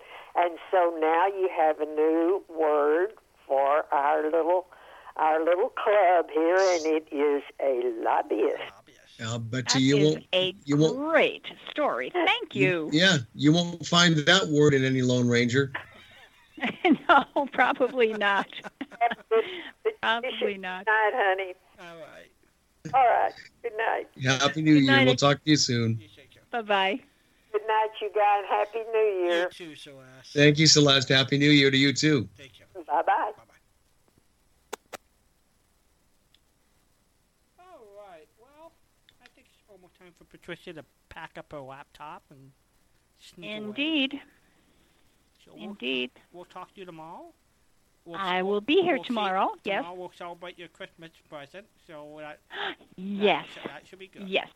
I am really looking forward to that. That'd be good. This is good. I got Christmas all week this week. You should. You should have. Yeah. Oh, thank you. All right. Thank you. All right, Patricia, Okay. we'll talk I will soon. be back tomorrow. Good night, everybody. Good night, Larry. Good night, Walden. Good night. Good night. All right. Why don't we- There she goes. Now, she doesn't know what her present No, is, does she? doesn't. No, she doesn't. This is the last one, right? Well, I sent her a box, but she knows what's in the box.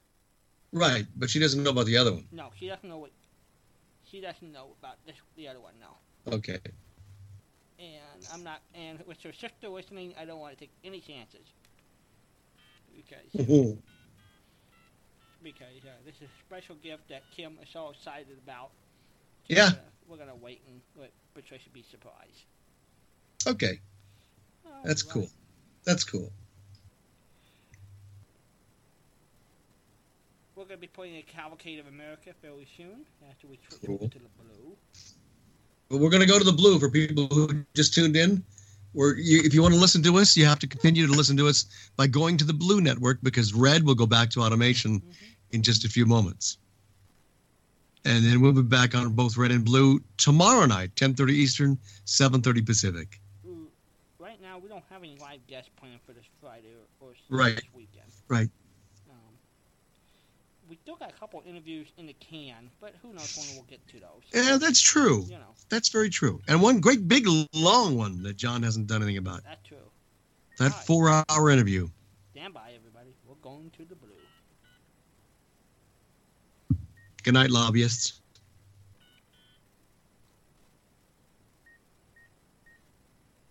Lobbyists and us are back. Cool. All right.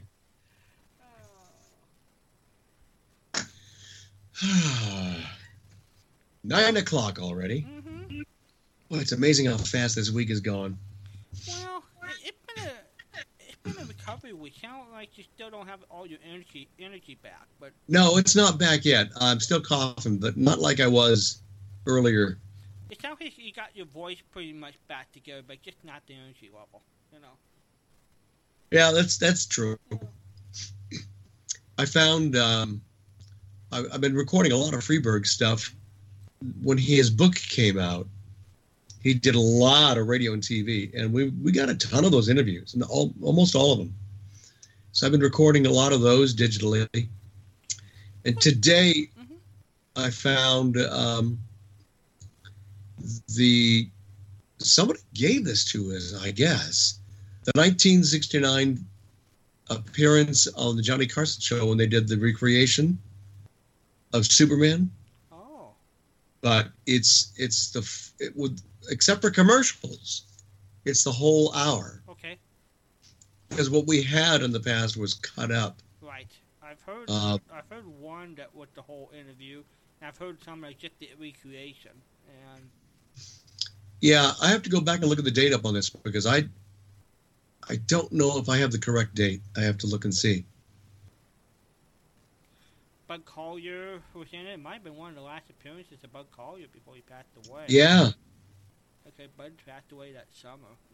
That summer, yeah. This is February, I believe, of 69. And Frank Buxton and Bill Redfield. Right. And Marion, what's her name? She won supporting best actress. Marion. She played Lois Lane. Right. And so Johnny Carson played Jimmy Olsen in that. Oh my gosh, he was funny. And Ross Martindale is one of the sound effects people. I wish I'd known that. I did know that, but I don't think I ever asked him because I didn't put two together when we interviewed him about this show. Well, and that time we talked to Frank Buxton, we should talk to him about the particular broadcast too. Yeah. Well, I need to double check the date on this one. And I can't remember where we have that. You've got it on your drive. My drive, right? But I don't remember where. Oh, it might be under. I think we had a folder under the Tonight Show. It was there, like for a while. It was like the only file. Okay. Now we have a lot more Tonight shows because right. Accumulating. Yeah. I'll have to look because I want to make sure I've got the right date. And my Braille in my notebook didn't give a date for some reason. So I'll look tomorrow. But I've been recording a lot of Freeberg stuff. I was just trying to think. I was going to ask you this earlier, but we moved so quickly. In the 70s, when we were talking about Dick Organ passing away, I remember, especially in LA radio, San Diego, there seemed to be a two-guy team that did comedy commercials. Oh, a lot of different types of commercials, like the moving company. I'm trying Van Line and things like that. And I don't think I ever knew their name. Did that ring a bell? The voices I would recognize. Yeah, it rings a bell, and I'm trying to think of who they are. And I'm assuming they were in competition some with the Freeburg, trying to get the comedy twist of commercials. But I don't know anything really about them. Maybe Jim would remember if he ever. Well, I know Dick Organ did a lot of commercials here locally. Mm-hmm. But in the 70s and 80s. Was it Jim by himself, per se, or was it Jim and did he have a stock company? How did you he had a little bit of a stock company, but a lot of the stuff he did, this is different than the Chicken Man and Tooth Fairy. Mm-hmm. He had a thing called Radio Ranch, and I'll have to look him up, because he did stuff on all kinds of different products. And I don't know if he felt that he was in direct competition with Freeburg or not. But he did a lot of funny commercials. Yeah. I imagine the commercial field was pretty tight. It's probably, the cream of the crop was probably a pretty tight-knit group who did it. Did all the funny commercials. There probably were 3 or 4 of them that would do the bulk of them and things like that. Yeah. It's sort of like the voiceover business. Remember, I think when we talked to Jeff David, he said going head-to-head with Polly Bear and Orson Welles and others was, stiff competition out here. Oh, very much so. Very much so. A small percentage of the people were getting all the work. Mm-hmm. Well, but there was a reason for that. They continually auditioned, they continually pushed. And there was the cream of the crop. Yeah. I mean, I would still remember hearing Shirley Mitchell in some suntan lotion commercial in the 90s. I mean, still there are certain distinctive voices that we are aware of because of old-time radio that you would still hear in commercial spots. Yeah. Yep. No, that's true. And I think if you go back and listen to the radio ads of the 70s now, more often voice, how many of those were distinctive radio voices from old-time radio? Oh, yeah, very much so. More aware of it today than right back in those days. Yeah. I don't think I can tell you today most of the people doing commercials. But I could back in the 70s. You hear them all over. Yeah. See, I think I could recognize the voices. I just couldn't tell you who they were, Yeah. And I'm asking some of them just the straight character actors that were so good at their craft. Yeah, that's true. And again, I don't know how many would cross over into commercial, or would they get specialized all in cartoon or all in commercials. I don't know the field that well to tell you. In the 60s and 70s. Yeah, there was a lot of crossover. Was there? Yeah. Oh, yeah. Very much so. Well, I think it's time to play a radio show. Yeah, it's going to be Cavalcade, right? Right. Now, who's in this? This is Edmund O'Brien. Okay. Who's the lead. And it's such a good story. And I think around 1952 or 53 when this came out. And I guess it's a true story. It's what the way they play off of it. Okay. So, I'll be back. I don't know if Larry gonna hang up and just go read for a while or whatever. So.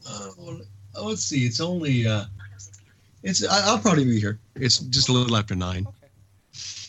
We won't hold you to if you decide to duck out. But anyway. Yeah. We'll see what happens. I'm trying to get a lot of sleep if I can. I'm glad you got a lot last night. You sure definitely need it, so it worked out well. Yeah, no, I feel actually pretty good today. That's good. We'll see what happens. I'll try and be out after the next one, but we'll see. Let's see if this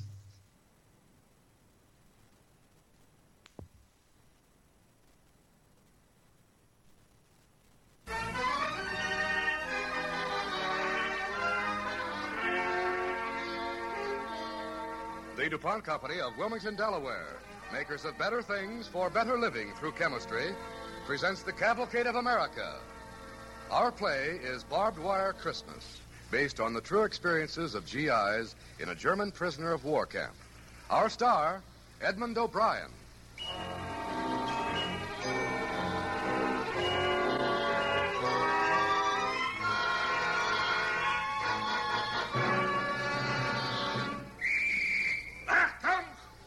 Time, a few days before Christmas, 1944. The place, an American prisoner of war camp deep in Germany. In a snow-covered compound, a group of American prisoners stands shivering in the icy wind, waiting for morning roll call. Achtung! Achtung! When you hear this whistle, you'll come to attention. A message from the commandant. On the eve of Christmas, the curfew will be extended to 1 o'clock. Take notice. It's eve of Christmas only. On all other nights, as usual, any prisoner found outside barracks will be shot.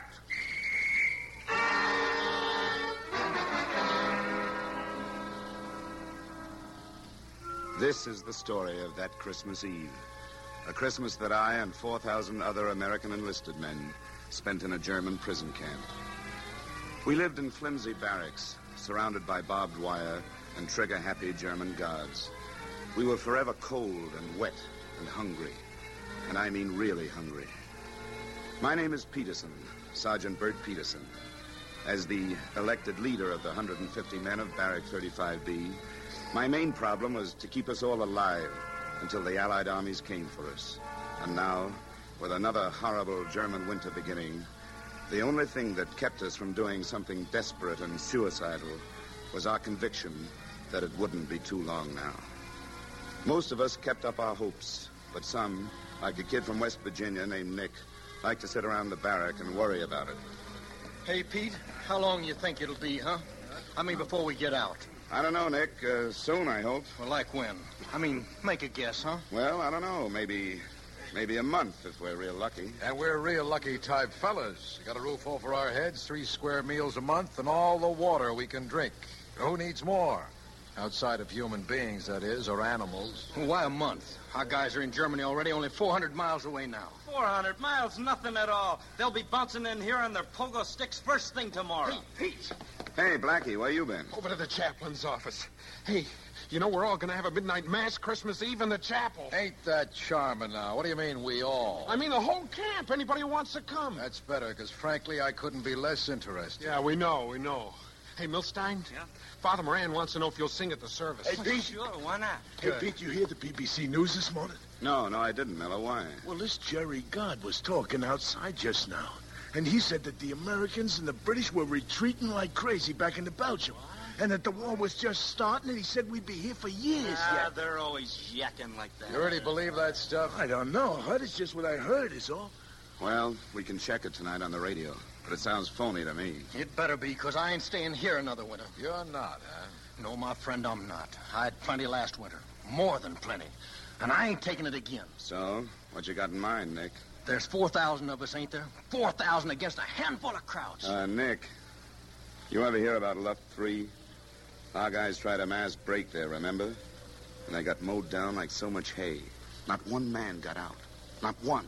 So they didn't plan right, that's all. All I know, if that stuff about the Jerry's counterattacking is on the level, I ain't staying here.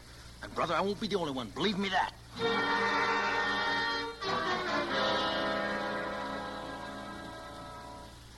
I believed him, all right. If the news was true, there'd be all kinds of desperate prison breaks, all resulting in one thing, plain, simple suicide. That night, to catch the BBC News, I hauled out the Crestal set I'd built. Radios were strictly forbidden by the Jerrys, so we had to take precautions. What do you want me, Pete? Get that window, huh, Sid? Okay. Hud, you get by the door and sing out if you hear anything. Right. And loud, because I can't hear so good with these earphones on. Okay. All clear here. Nobody coming? All right, now keep it quiet, huh? The news ought to be on right now.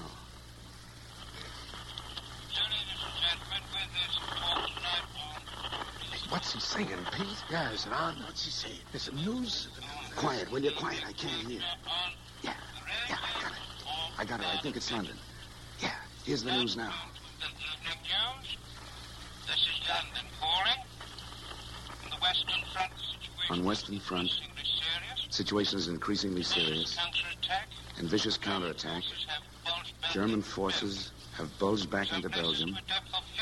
Some places to depth of 50 miles. United States 101st Airborne Division reported to be cut off and surrounded at Bastogne. So it's true, huh? So it's true. So we're never getting out of here. Never getting out of here.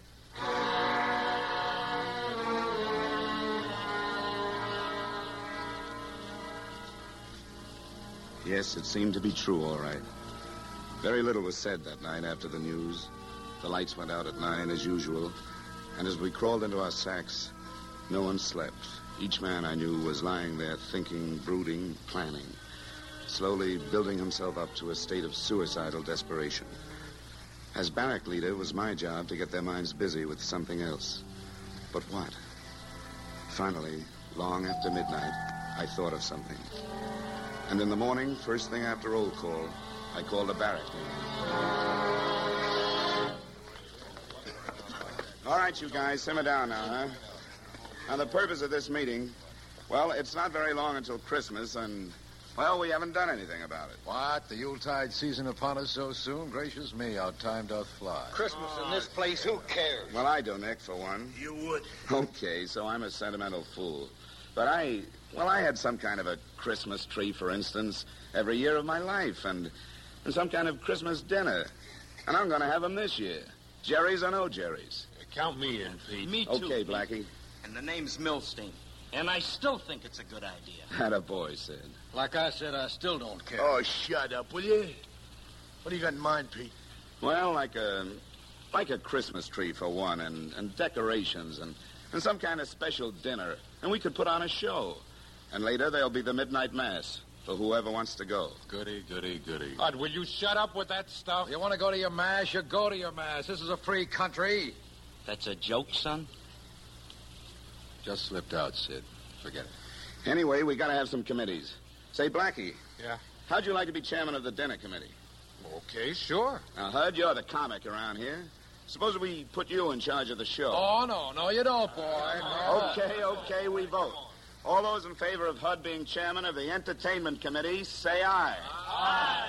Opposed? No. Motion carries. Oh, for Pete's sake, I don't... Oh. And this show better be good, boy, or you're going to get 4 dozen ripe tomatoes right in the... Hey, I'm going crazy or something? Who's got tomatoes, huh?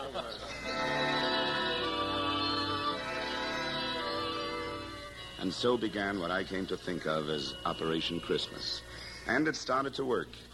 In each of us, memories of wonderful Christmases long past were stirred into life. And strangely, each of us began to think of Christmas as his own personal possession, to be recreated here in this dismal place down to the last minute detail. There were even a few arguments. A star on top of the tree? How come? Certainly a star. What else, for Pete's sake? An angel, you dope. You gotta have an angel on the tree. An angel? You crazy or something? You always have a star. Star of Bethlehem. Somebody, you don't even know what Christmas is about? Sure, I know what Christmas is about. Look, didn't this angel come to the shepherds out in the field and tell them that Jesus was born and where to find him? Yeah. Okay. That's why you always have an angel on top. And I'm chairman of the decorating committee, and we're having an angel. Okay. Okay, so we put both on top. Put a star and an angel, okay? Okay. All right. Okay, no need to get so sore about it. Well, who's getting sore? Yes, there were arguments, but behind them all was a deep common concern, a common spirit, the spirit of Christmas. And as Christmas Eve drew near, our tensions and worries were forgotten in our preparations for the party. All right, so now a report from the dinner committee. Blackie? Right. Well, this is what we got worked out, fellas. Each guy puts in 2 squares of K rations and 1 square D-bar, and then he has some prunes, a couple of slices of Spam, and some liver paste, depending on what he's got. And I'm going to make us some cake out of what is commonly referred to as ingredients. being namely some sodium bicarb tablets. And thank you, Fanny Farmer.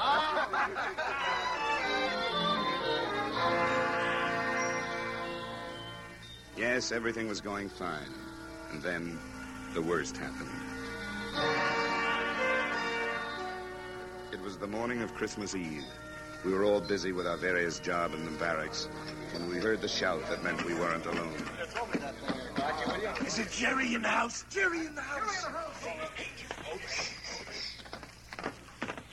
Achtung! Barracks leader. Where is he? Here. What's on your mind? A message from the commandant. Tonight it will be forbidden to have the midnight mass. What do you mean? Quiet! What do you mean, forbidden? The 1 o'clock curfew will still be allowed. But the mass is forbidden. Just a minute, fellas, just a minute. Why not? Why no mass? I do not make the order, Sergeant. All I know, the mass is forbidden. Verboten! Das ist alles. Schnell! What's the matter? They're going crazy. What's the matter with the man? I don't know. They always got some stupid reason. How do you like that? I don't, not a bit. You know, I got a notion to go anyways. Yeah. They want trouble, we'll give them trouble. What are you yakking about, Hud? You weren't going anyway. All right, so I never had much use for that religious stuff.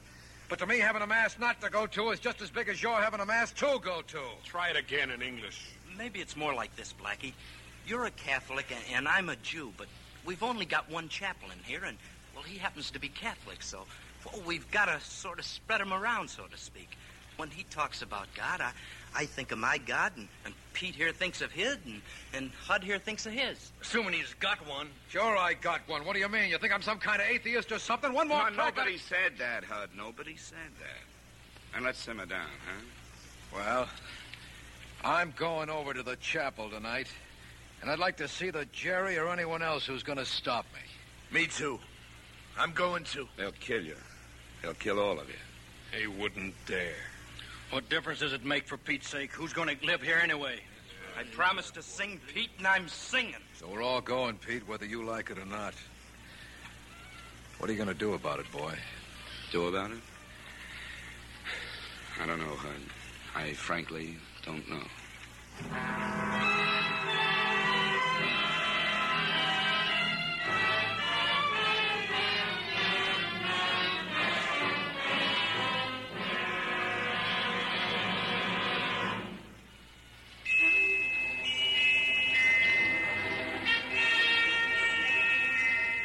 Now we return to our cavalcade play, Barbed Wire Christmas, starring Edmund O'Brien.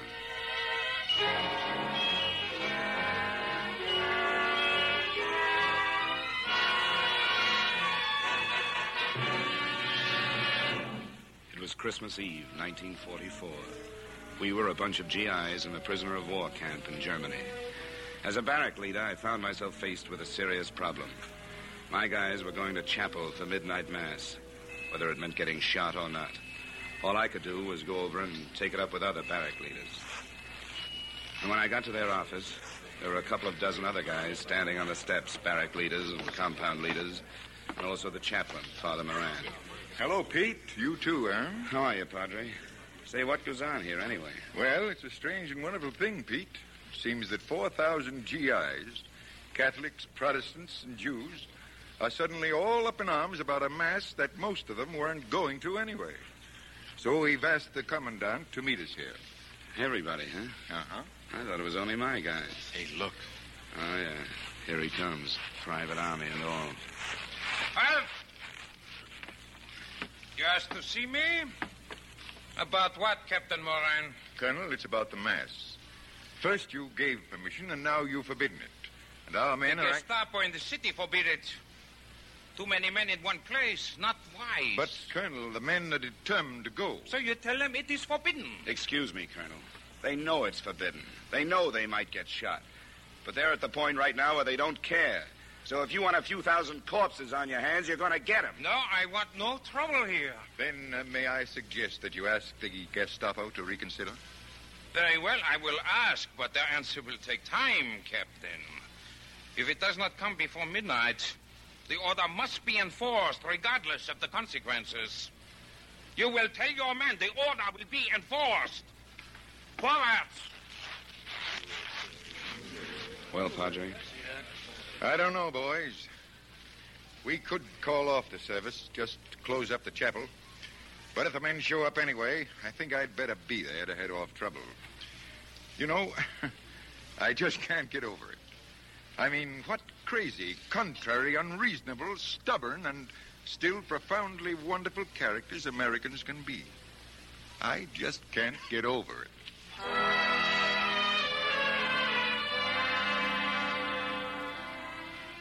Well, I went back to the barrack and briefed the guys on what I'd heard. They listened and nodded and said nothing. They hadn't changed their minds about going to the Mass, just didn't want to argue about it.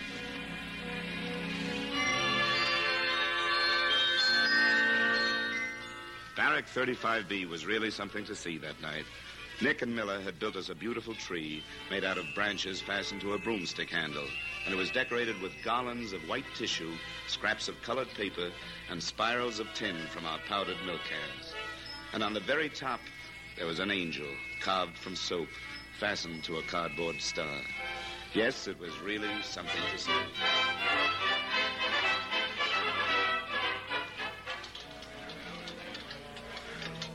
Dinner time came and still no word from the commandant.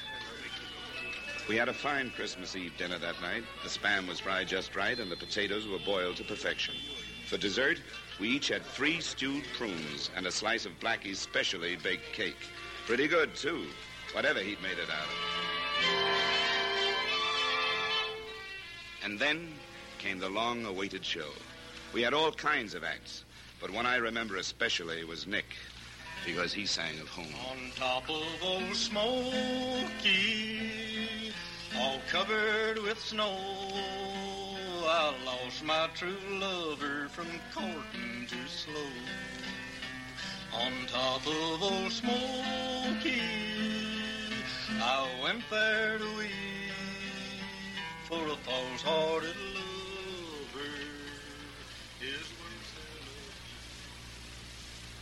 We had comedians, too, like the act that Hud and Blackie put on. Here is a German Unteroffizier just trying to make an honest living, and here comes another of those new American prisoners. You there! I'm looking for the prisoner of war camp. Have I come to the right place? So, are you der new Kriegsgefangener? What's your language? So happens that I know every word of the Geneva Convention. Where have I heard that before? Quiet, please! From your insolent manner, I wonder if I've come to the right place. Well, anyway, take me to the dining room. I'm hungry enough to eat a horse. To eat a horse? Yes. Yeah, you have come to the right place. Yes, it was a fine show.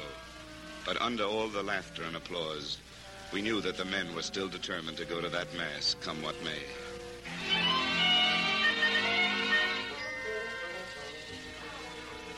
It was late when the show ended. We sat around quiet now and exchanged Christmas presents with our best buddies. They were strange gifts, some of them, but very precious in many ways. Hey, how do you like that? A can opener.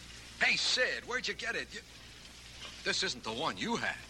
You think I'm out of my head giving you my only can opener? No, I had an extra one. Well, fine. I mean, thanks. Thanks a lot. It's real charming of you, boy. Here, I got something for you. Hey, guys, the time. It's almost 12. Anybody interested? Yeah. Yeah, I'm interested. Me too. Me too. Come on, let's go. Hey, just a minute, hey? Just a minute, fellas. Now, please, give me a minute. I'll be brief. Yeah, well, the briefer the better. All right, so right now, we never had it so bad. But we'll get out of here. You know we will. If we can just stay alive a little while longer. Don't forget, we've got lives waiting to be lived back home. We've got girls waiting and kids waiting to be born and raised and houses waiting to be lived in. Warm houses with good food on the table. Okay, you don't want any part of it. Okay. So go on out now and get yourself shot. Guy might be right, you know. Well, Maybe so. Hey, outside, look. Whole mob of guys from the other barracks heading for the chapel. Okay. There's going to be a mass. I'm going to sing. Yeah, let's go. Jerry's want to stop a few thousand of us. Let them try. Come on, let's get on, Sid. Well, Pete, how about you? Yeah, sure. I'm coming. Let's go.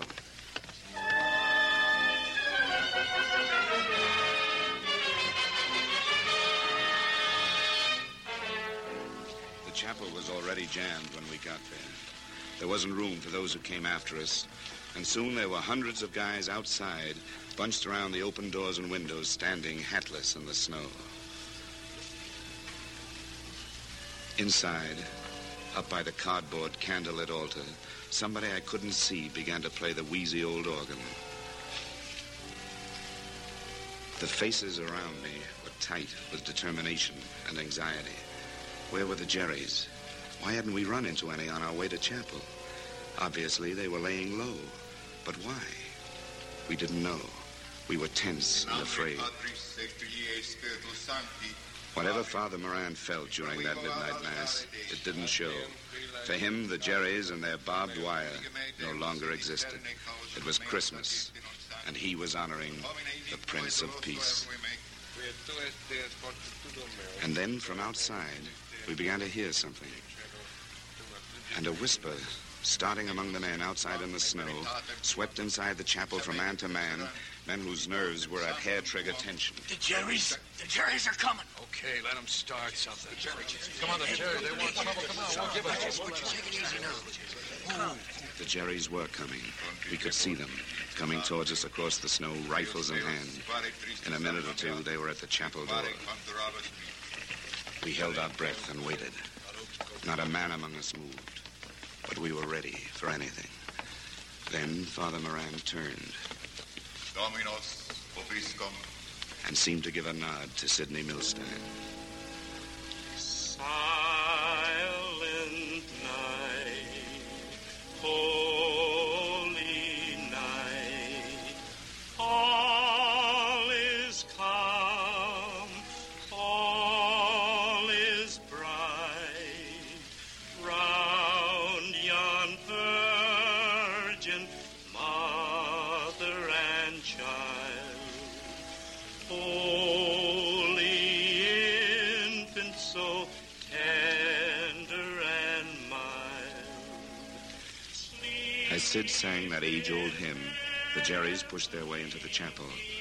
And overcrowded as it was, gradually, our prison place of worship was filled with our guards and captors. I knew that one of them was right behind me, but I didn't turn around.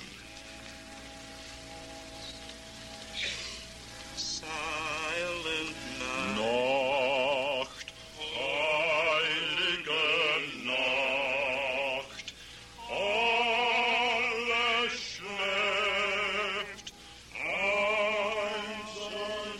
Hey, listen. Yeah. How do you like that? Doch, heilige Paar. And then we knew. The Jerrys weren't there to stop us, but to join us. In all our anger and fear, we'd forgotten one thing. It was Christmas for them, too. And remembering this, we began to sing. We all began to sing.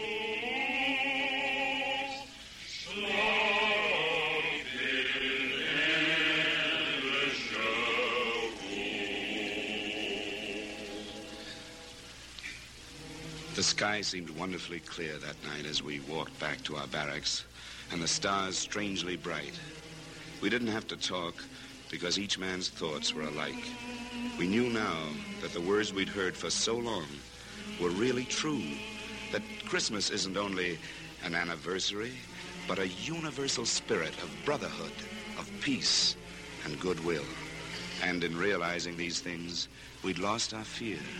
We knew somehow that it wouldn't be long, that we'd soon be free, that we'd soon be home. And we knew, too, that this would always be the most memorable Christmas of our lives. Sleep in heavenly peace.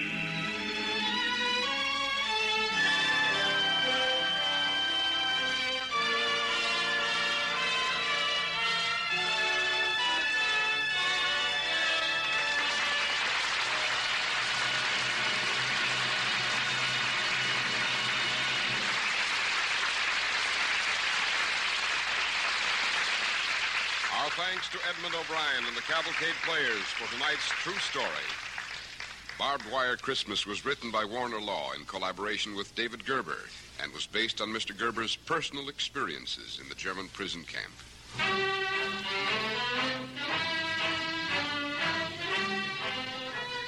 Original music for tonight's DuPont Cavalcade was composed by Arden Cornwell, conducted by Donald Voorhees.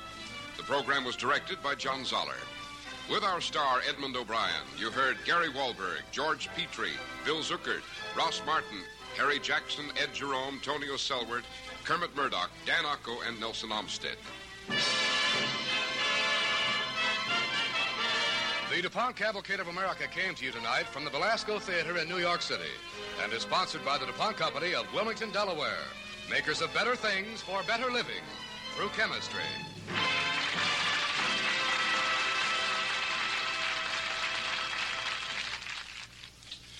Tonight, just for laughs, listen to Red Skelton on NBC.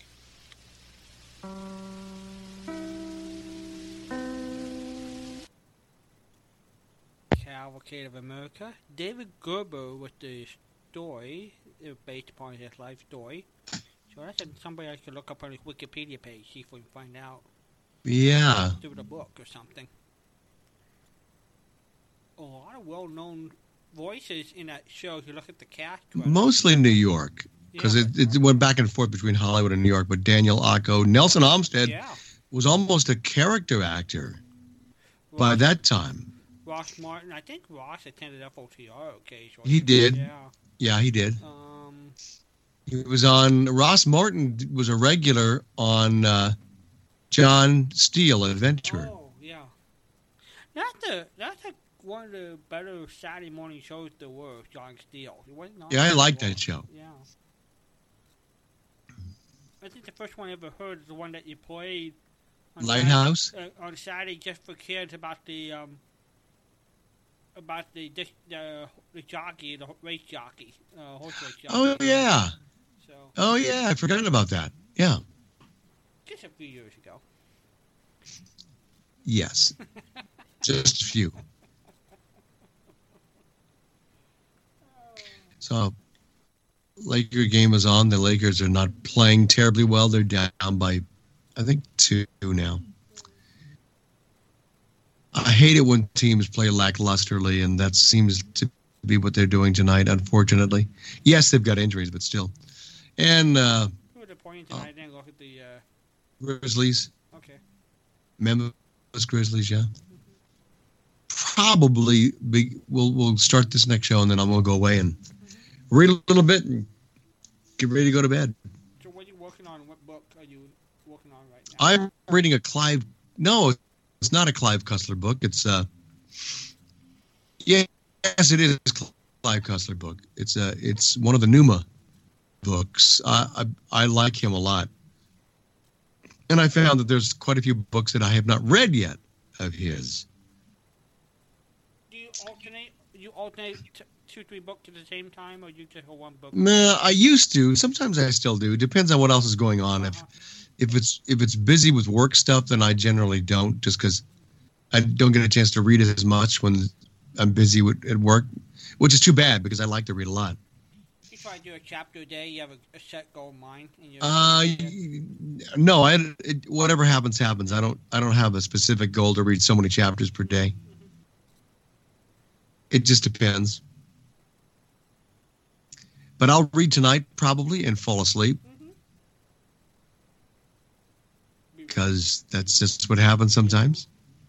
Well, it's nice that you got sort of a quiet week in front of you. So it's very quiet, and I purposely haven't gone anywhere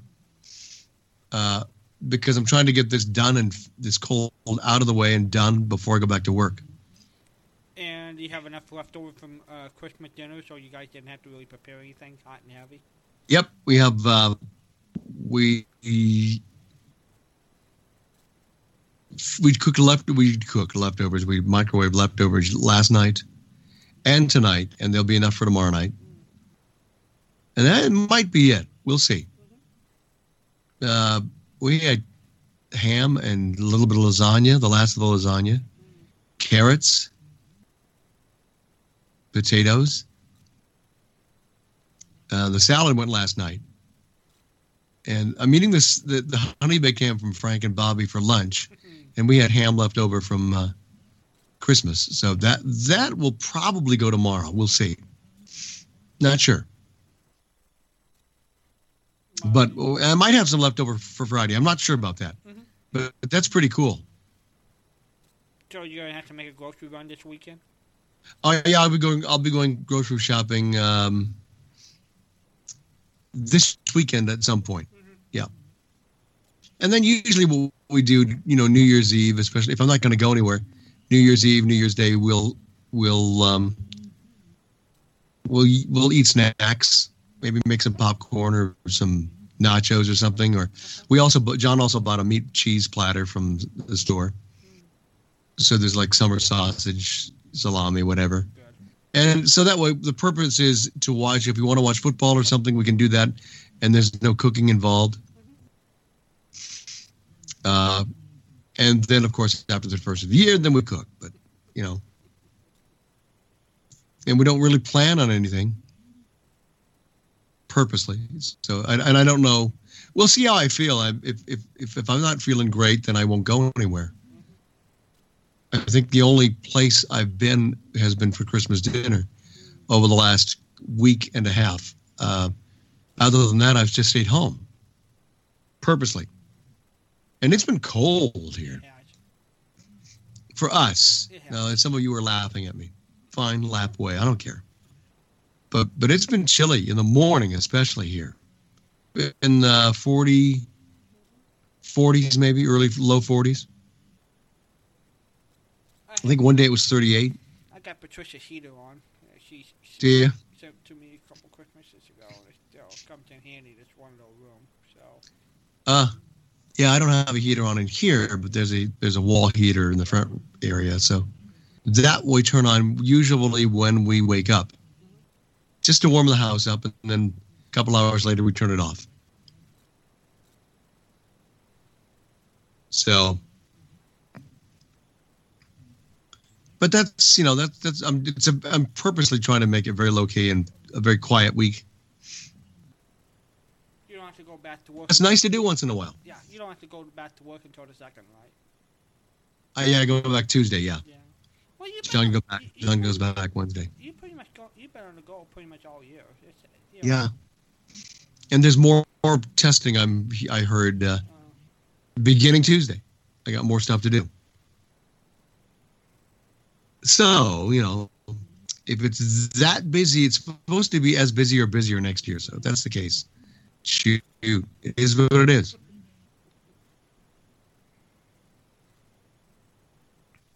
So that's cool. We'll take it, yeah. I've got, I still have to put a couple things away. I've got gift cards to put away. I got a new wallet, so I have to move stuff over from the old wallet, which has seen better days. Okay. Got a shaver. I'm very, very happy about that because the shaver I had, I got that shaver several years ago when Melinda was alive. And they don't last any more than 5 or 6 years. And I was noticing it because I wasn't getting close shaves. And so I got a new shaver for Christmas, and it's terrific. And I asked for a couple more things, so we'll see what my birthday brings. And if that's, and then we'll see what happens. It should be good. Should be good. So it was a good Christmas. Lots of fun, very enjoyable. Yeah. So, what are you playing next? I think we should go with the Railroad Hour. Oh, okay. Holiday Inn. It's a fun version. I like this version more than I do the Screen Guild version. Do you really? Yeah, I think the Screen Guild, even though with Crosby and everything, they seem to be just highlights from the film. Like you really don't get the story. Who's in the Railroad Hour version? It's George Murphy and Margaret Whiting. And I'm trying to think the third one. And of course, Gordon McRae. Okay. Yeah, of course. Yeah. Of course. Yeah. So it's pretty good, and it runs I think 45 minutes. Yeah, well, that helps.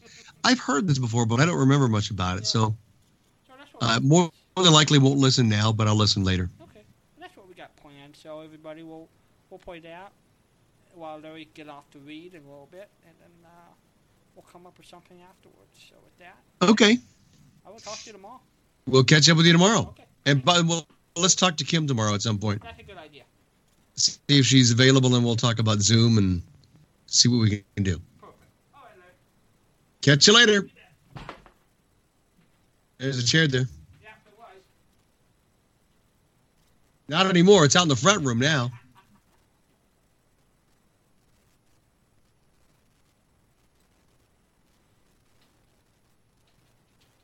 JAWS Pro 1.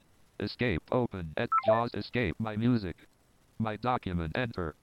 Document C Christmas enter Chris R Radio City Playhouse R Radio Readers Digest R Railroad Hour 481220 Holiday Inn.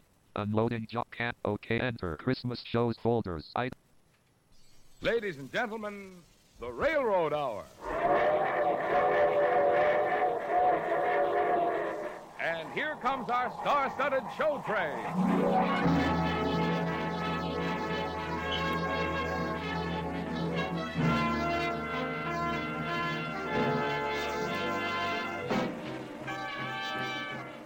Tonight, the Association of American Railroads presents the gay white Christmas musical Holiday Inn, starring George Murphy, Martha Tilton, Jerome Cowan, and your host, Gordon MacRae. Our choir is under the direction of Norman Luboff, and the music is arranged and conducted by Carmen Dragon. Yes, tonight another great musical success is brought to you by the American Railroads. The same railroads that also bring you most of the food you eat, the clothes you wear, the fuel you burn, and all the other things you use in your daily life. And now, here is Gordon MacRae.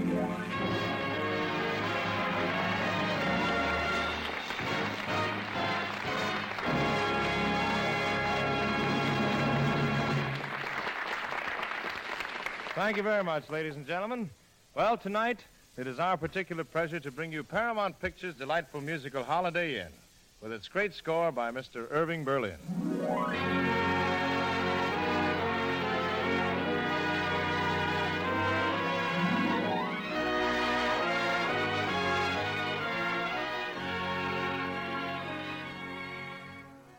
As the lovely leading lady of the piece, you will hear Miss Martha Tilton. Mr. Jerome Cowan appears as the agent Danny, who handles the careers of Ted Hanover and Jim Hardy, played respectively by Mr. George Murphy and myself. And so for the next 45 minutes, come with us and have a happy holiday. Happy holiday. Happy holiday. Looking back, I see that each of the moments I treasure and remember was a melody. Because for each moment there was a song, and for each song there is now a memory. Happy Holiday takes me back to the beginning. 1 year ago, Christmas time. I was working in a florist shop, and all of a sudden the door opened, and Ted Hanover walked in. He was whistling. Oh, was I surprised. The most famous dancer on Broadway doesn't walk into a shop every day. I just stood there with my mouth open. Excuse me, do you usually go around like that, or are you waiting for someone to throw in a fish? Well, I'm sorry, Mr. Hanover. I just never expected to see you. Oh, you know who I am. Oh, yes, I know who you are, all right. Well, I'd like some orchids, the finest in the house. A corsage? No, I want a dozen, so she can pin them any place she wants. Oh, all right. Oh, you know that song, huh? We're using that in our act. Well, I only know the beginning. Happy holiday, happy holiday. While the merry bells keep ringing, may your every wish come true. Happy holiday, happy holiday. May the calendar keep ringing happy holidays to you. If you're burdened down with trouble, if your nerves are wearing thin, pack your load down the road, come to Holiday Inn.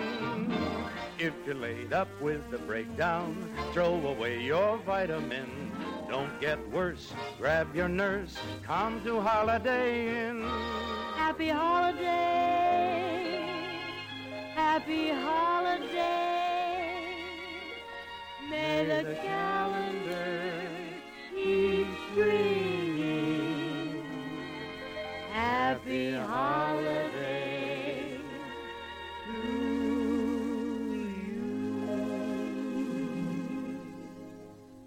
Holiday Inn. That's a wonderful sound.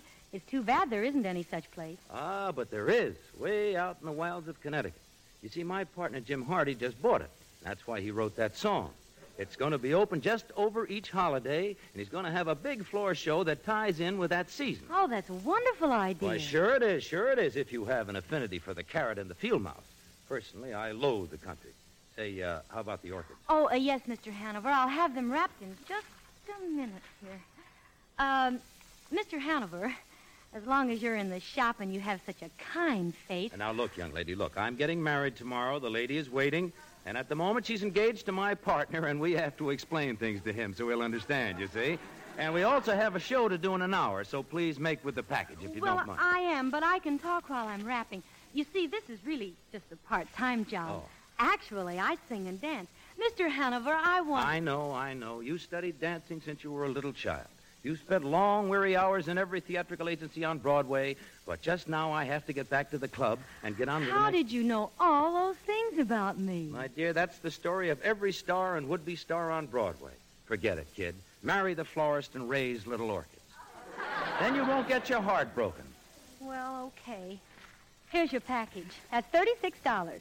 Special rate because you bought by the dozen. Oh, thank you. Here. You may keep the change. Say, if you really want a job, why don't you take a run up to Connecticut and see Jim Hardy? Our act's folding tonight, and he'll be up there tomorrow. Well, thanks, Mr. Hanover. Thank you very much. Oh, don't mention it. Happy holiday.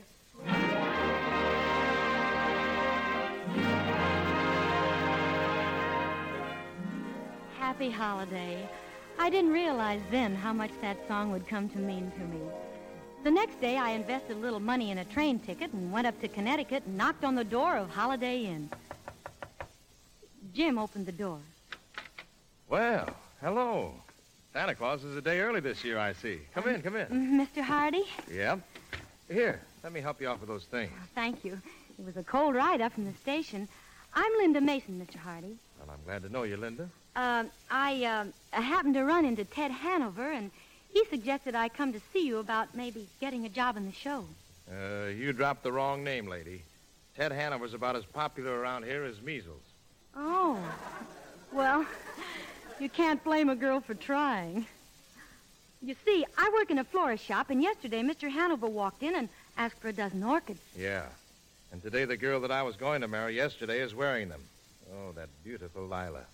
Oh, I'm sorry. Oh, it's all right. I'll get over it. I'd rather she made him unhappy than me. Well, when are you going to open the inn? New Year's Eve. Did that wolf in tap shoes tell you the idea of the inn? You see, I've written some special music for each holiday. Why, no. I had no idea you were a composer, too. Well, I had hoped to get the inn open tonight. I'd written a special song for the occasion, but I just couldn't make it by Christmas. Oh, I'd love to hear the song. You would? Well, fortunately, I happen to have a piano handy. I live for moments like this. I'm dreaming of a white Christmas, just like the ones I used to know, where the treetops glisten and children listen to hear sleigh bells in the snow. I'm dreaming of a white Christmas, with every Christmas card I write. May your days be merry and bright, and may all your Christmases be white. That's a beautiful song. You like it? Well, come on, sing it with me. I'm dreaming of a white Christmas. Good. Just like. Just like the ones I used to know. where the treetops glisten.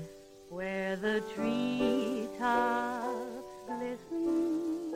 And children listen. And children listen. To hear. To hear. Sleigh bells in the snow. I'm dreaming of a white Christmas with every Christmas card I write. May your days be merry and bright.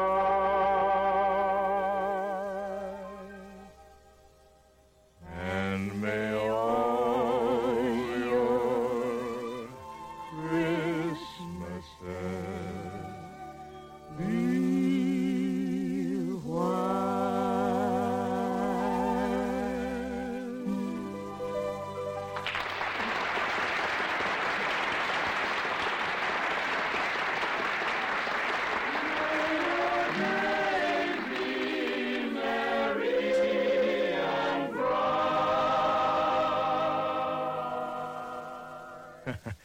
Hello, Linda. Hello, Jim. Would it be all right at this early date if I said Merry Christmas? Well, it is rushing the season, but it sounds beautiful. You know, I like your voice. Maybe... Oh, pardon me a moment, Linda. Hello. Oh, hello, Jim. This is Ted. Goodbye, Ted. No, Jim, wait a minute. Don't hang up on me. You don't know what I've been through. Nothing trivial, I hope. Jim, look, I want to read you a wire that just came. You remember Lila, don't you? Oh, yes. Yes, I remember Lila. Well, the wire's from her. I was supposed to meet her at the License Bureau at City Hall, but she sent a Western Union boy in her place. Well, congratulations. I hope you two will be very, very happy. Now, Jim, look, don't joke. This is the wire. She says, sorry, darling, but flying to Texas tonight to marry the most wonderful millionaire in the world. Hope you find a new partner soon. Love, Lila. Well, that's life. No, that's Lila.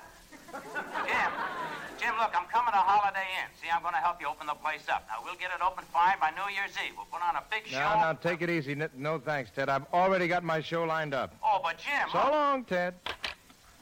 I'm sorry, Linda. That was just a fellow who got the wrong number. Linda, would you like to open here with me on New Year's Eve? Oh, thank you. You know I'd love to. Maybe there is a Santa Claus after all. Well, could it be me? Well, Ted Hanover did send me here. Yeah, well, I'll tell you one thing. It's the first good turn he's ever done me. Oh, it's going to be such fun to be a part of Holiday Inn. You're right. 'Cause if you're burdened down with trouble, if your nerves are wearing thin, pack your load down the road. Come to Holiday Inn. Happy holiday. Happy holiday. Happy holiday. Happy holiday. May the calendar keep ringing. Happy holiday.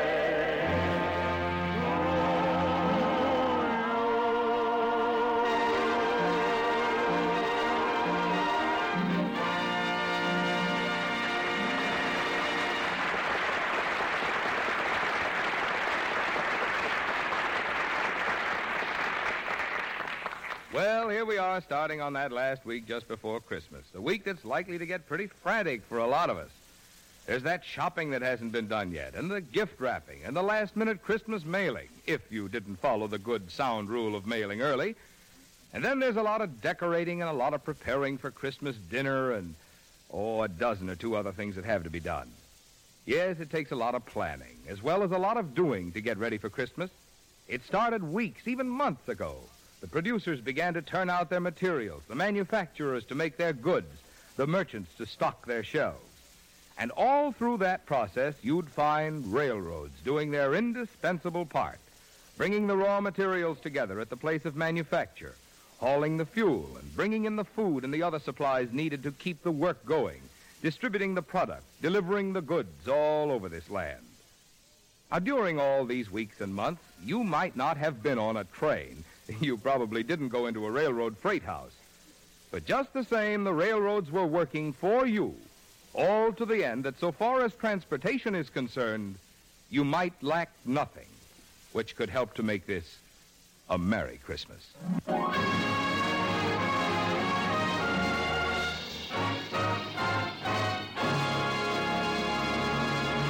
And now back to Holiday Inn, starring George Murphy, Martha Tilton, Jerome Cowan, and your host, Gordon MacRae. Happy holiday! Happy holiday! Yes, for each moment there was a song, and for each song there is now a memory. On New Year's Eve, Holiday Inn was jammed with people. After the first floor show, Jim and I went out in the kitchen and helped dish salads onto plates. I remember looking at Jim and thinking, this really is the beginning of a new year in my life. Penny for those thoughts. Oh, well, I was just thinking, it's almost the new year. Yeah, those old hands are practically straight up, aren't they? 1 minute to midnight, 1 minute to go. 1 minute to say goodbye before we say hello. Let's start the new year right, 12 o'clock tonight. When they dim the light, let's begin kissing the old year out, kissing the new year in. Let's watch the old year die with a fond goodbye and our hopes as high as a kite.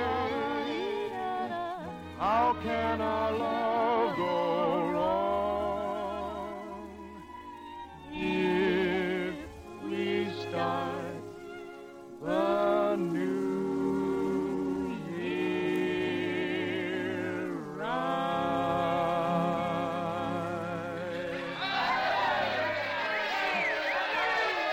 Hey, that sounds like it. Come on. Let's get out on that dance floor. All right. Happy New Year, everybody. Hello, Jim, old pal, old friend, old pain in my neck. Hey, Ted, what are you doing out here at Holiday Inn? Happy New Year. Hiya, baby, hiya. Good evening, Mr. Hanover. Now, look, Ted, you're a little the worse for alcohol. How about going upstairs and lying down? Oh, no, I don't want to go upstairs. Come on, little girl. Come on, how about a little dance with old Ted Hanover, huh? No, come on, Linda. It's all right, Jim. I don't mind. Oh, listen to that music. Just listen and get with it. Oh, that's a baby. That's a baby. Just glide it. Just glide it. Ted Hanover dancing. Let's stop and watch. Hey, there's Ted Hanover and his new partner.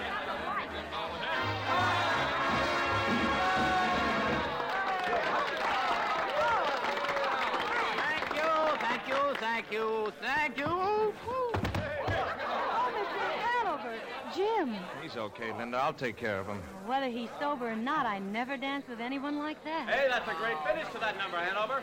Yeah, it's a great finish to a lot of things.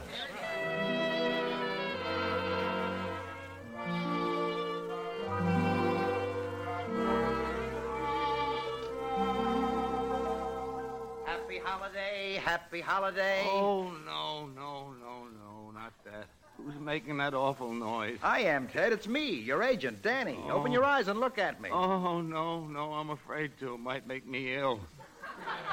Danny, what do you want? 10% of this headache? I don't need it. I got one of my own. I was with you last night.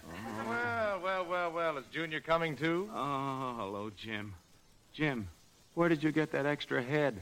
Oh, I always wear it in case one goes out on me. Oh, Danny, boy, where am I? At Holiday Inn. Well, where are you? Who, me? I'm at Holiday Inn, too. Jim? Me, too. I'm right here with the rest of you. Huh. It's crowded, isn't it? Hey, how did I get here? Well, I'll tell you a long story. Last night was New Year's Eve. Oh, yes. Now it comes back to me. Now I remember. You know, that's too bad about Lila, but on the whole, I think you're better off doing a single. Oh, no, boy. Boy, I got to have a partner. Well, Aren't you tired of getting partners and falling in love with them and losing them? I don't know why you didn't tell me you had a new girl on the leash. A new girl? Yeah, the one you were dancing with last night. She was terrific. Now, wait a minute. Was I dancing last night? Why, you got the best hand of your life. No kidding. I couldn't get close enough to see the girl's face, but her figure. Yeah? You didn't get close, though. No. The closest I was when she was leaving the dance floor.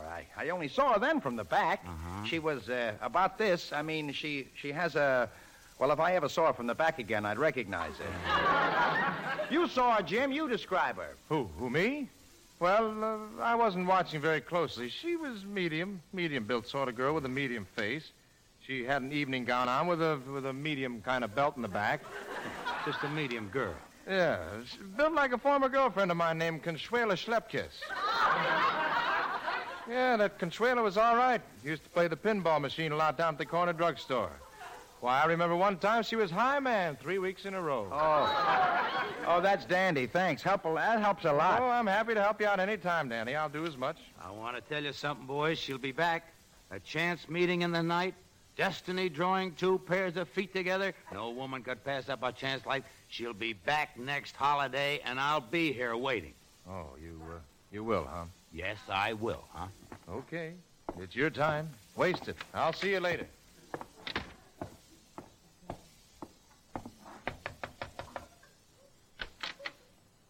Hello, Jim. Well, I've got my overnight case packed. All ready to go back to the city in the florist shop. Linda, I've been thinking about that Lincoln's birthday number. I've decided we better do it in blackface. Blackface? Mm-hmm. You and I, the chorus, and everyone in blackface.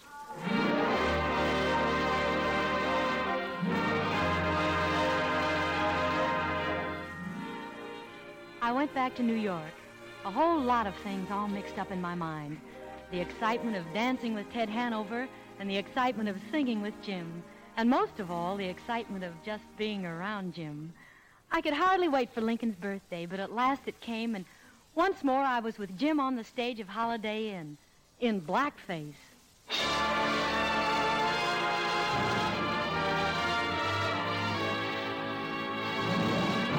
There's a man who's the pride of this great nation.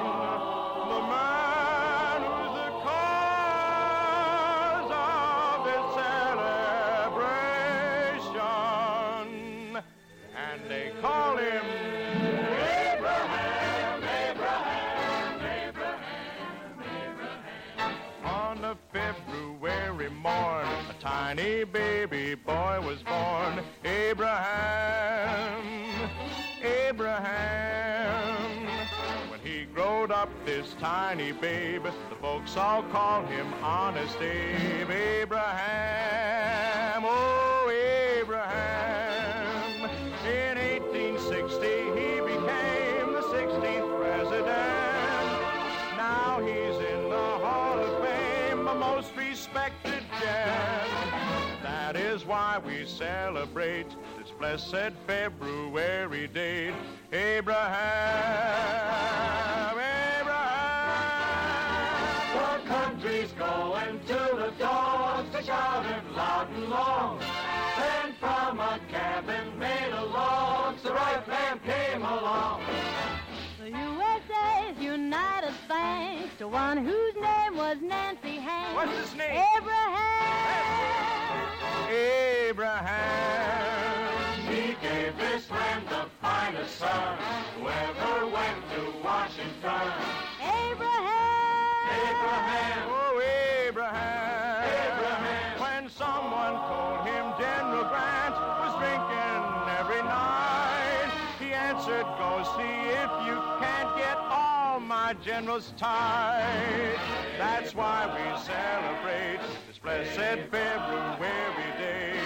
Abraham was a real fine man.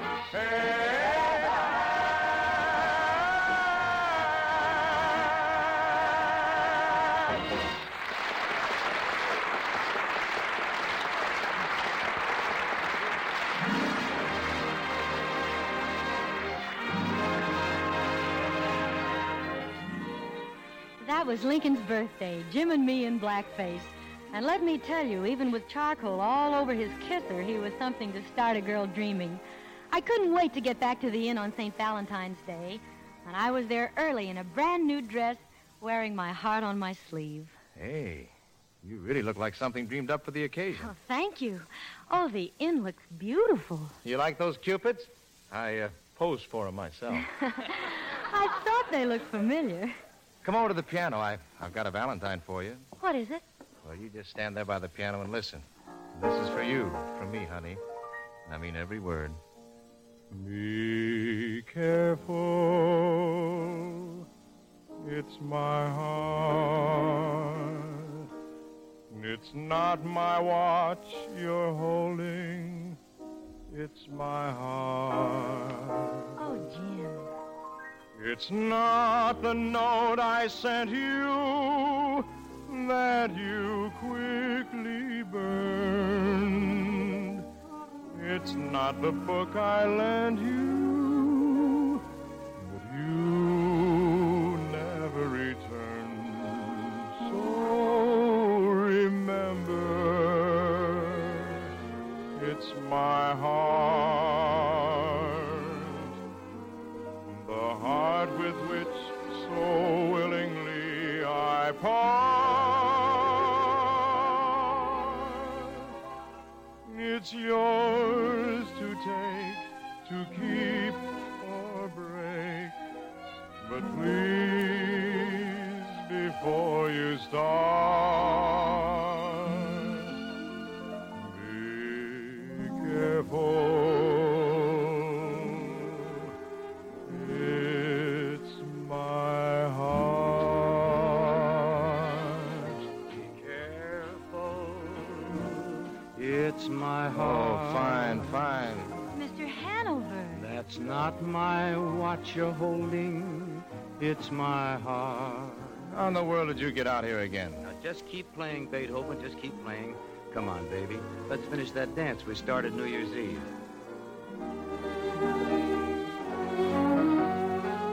You know, I've been hunting for you ever since New Year's Eve. You have? Well, I've been right here. You have?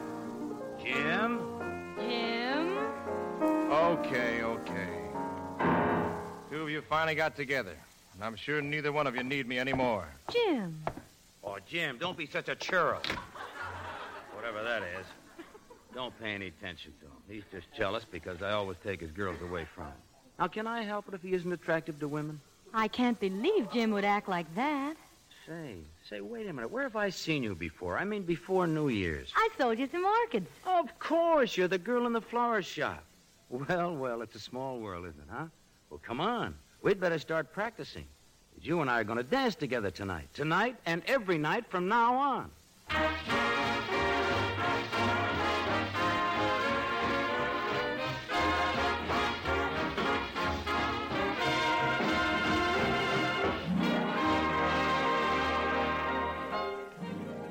From that moment, things changed between Jim and me. Oh, we went on doing shows together at Holiday Inn, but from that day I was dancing with Ted, not singing with Jim. The holidays were far from happy then. Easter was a bust. May Day was dark and rainy. June, the month of brides, was completely grim. And then came the 4th of July. Ted kept asking me to start out on the road with him with our numbers, but I didn't want to leave Holiday Inn. Finally, I decided to ask Jim what was wrong. Wrong? What could be wrong? Everything's just dandy. Look, you better get in your costume. It's almost time for your number. Something's wrong, and I want to know what it is. Well, look, once I was in love with a girl. We were planning to get married, and all of a sudden a big change set in. She decided Ted was what she wanted, and that was that. And once is enough for that to happen to me. I'm not sticking my fingers in the fire anymore. Do you think I'm like that? Well, I haven't noticed any indications of you being any different. Well, I'm very happy to know what you think of me. Now, listen, kid. This is a big night in your life. Danny has one of the biggest directors in Hollywood in the audience.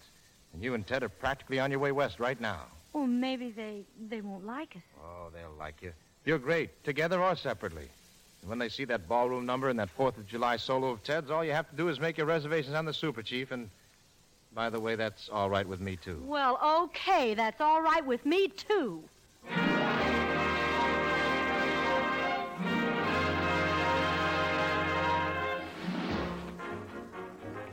The show that night was sensational. It closed with Ted doing his solo, and the way it went over should have impressed even the toughest Hollywood director.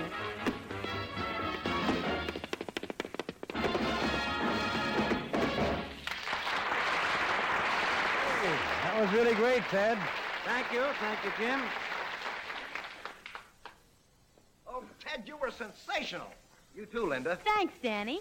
Folks, I want you to meet Hollywood's greatest picture director, Mr. Howard Dunbar. How do you Mason, do? Hanover, it's nice to meet you. And Mr. Dunbar, this is the greatest dance team in the business, Hanover and Mason. Yeah, that really was a show. This is the owner of Hollywood Jim Hardy. Say, Jim, is there some place that's quiet where Mr. Dunbar and I can discuss business? Well, you can go right over there in my office. Well, as a matter of fact, Danny, it's Mr. Hardy I'd really like to talk to. Hey, Jim has a great voice, hasn't he, Mr. Dunbar? Well, his voice is fine, all right, but it's the idea of Holiday Inn that interests me. I think there's a picture in it. We could do a story around two guys and a girl and use all the special songs you've written, Mr. Hardy. Hey, that's a sensational idea. Well, now, Mr. Dunbar, of course, considering the originality of the idea, we've got to get a pretty good price. Now, wait a minute, Danny. Don't let your 10% run away with you. Thanks for the offer, Mr. Dunbar, but I'm not interested in selling. Not interested? Jim, are you out of your mind? It's the heat, Mr. Dunbar. The heat. He hasn't been himself all day. The ideas are natural for pictures, Jim. Well, of course, we'd star Mr. Hanover and his partner in the picture. I'm not interested in selling. Well, that's up to you. Well, now, wait a minute, Jim. Wait a minute. Don't be in such a hurry. Will you be decent for once in your life and let somebody else around here have a chance?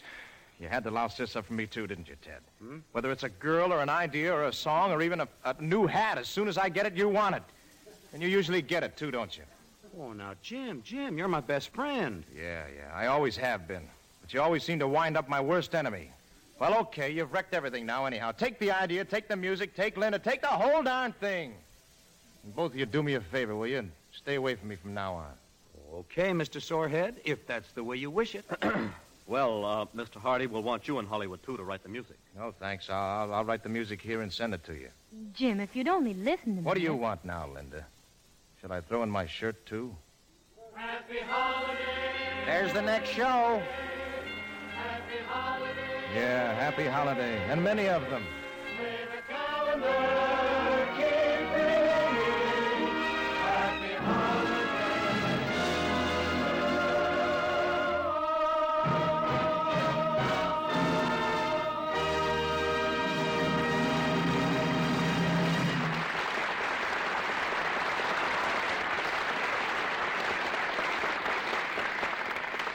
Earlier this evening, we were talking about the planning and preparation which goes into making the Christmas season what it is. For a lot of us, one of the high spots of that season will be a trip, for Christmas is the traditional reunion season of the year. It's the time when all members of the family gather happily together in one home, enjoying to the full the warm, friendly spirit of Yuletide. That's why weeks and months ago, railroads began to plan and prepare for the increased travel which Christmas brings. It was necessary first to figure ahead as closely as possible how many of you would travel, and where, and when. The next step was to line up the extra cars and the extra trains that will be needed. And that means also lining up the extra people that will be needed to run them, and making the necessary arrangements in busy terminals to get the trains in and out promptly, and to take care of the crowds. Many of these things can be planned ahead on the basis of experience and expectation. But then there comes along sometimes the unexpected. Weather, for example, a storm, snow, fog, icy roads would mean that a good many of you who plan to travel some other way might change your minds when the time comes to go and decide to go in the warmth and comfort and safety of the train. And if that should happen, the railroads will do their best to take care of you, too. So the railroads are making ready to carry you and your family on your Christmas journeys, and they hope that many of you will ride with them. But no matter how you go, they wish you a safe journey and a joyous reunion at Journey's End. The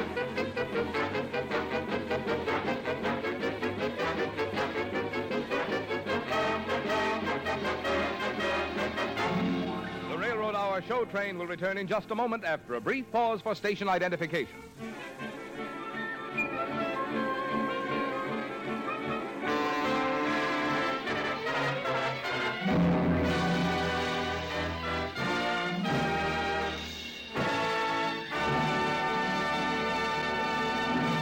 Now to Act 3 of Holiday Inn, starring George Murphy, Martha Tilton, Jerome Cowan, and your host, Gordon MacRae.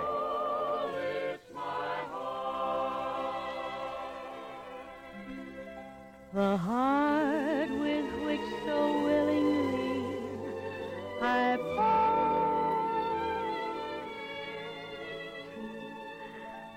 It's yours to take, to keep or break, but please, before you start,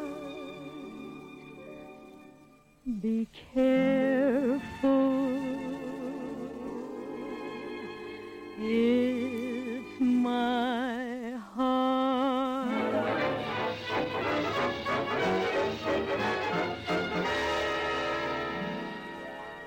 And so Ted and I went to Hollywood, and Jim stayed at Holiday Inn. I was lonely in rooms crowded with people. I was impatient with voices that dripped with compliments. I was heartsick and completely without heart. Nothing mattered very much. Linda, you know, we're getting to be quite an item in the gossip column. Are we, Ted? You bet we are. How about giving them something really concrete to write about, like, say, a wedding date? I'm not in love with you, Ted. But I'm in love with you. You always fall in love with your dancing partners. I've never been in love like this before. Why don't you marry me and let me try to make you happy? We go so well together. We dance well, we talk well, we look well. It all goes to show you how deceiving appearances can be, doesn't it? Be careful, it's my heart. It's not my watch you're holding, it's my... Ted, stop singing that song. Oh, there's no use living in the past, Linda. The past is over. You might as well put your mind and heart in the future. I know you're right. I know it's the sensible thing to do. I haven't even heard a word from him. Come on, make a new life for yourself, Linda. Marry me. You really want to marry me knowing how I feel? Yes, I'm sure that you'll get over how you feel now, Linda. Every torch burns itself out eventually. All right, Ted. All right. Christmas? Christmas? Marry me Christmas Day. All right. All right, Christmas Day.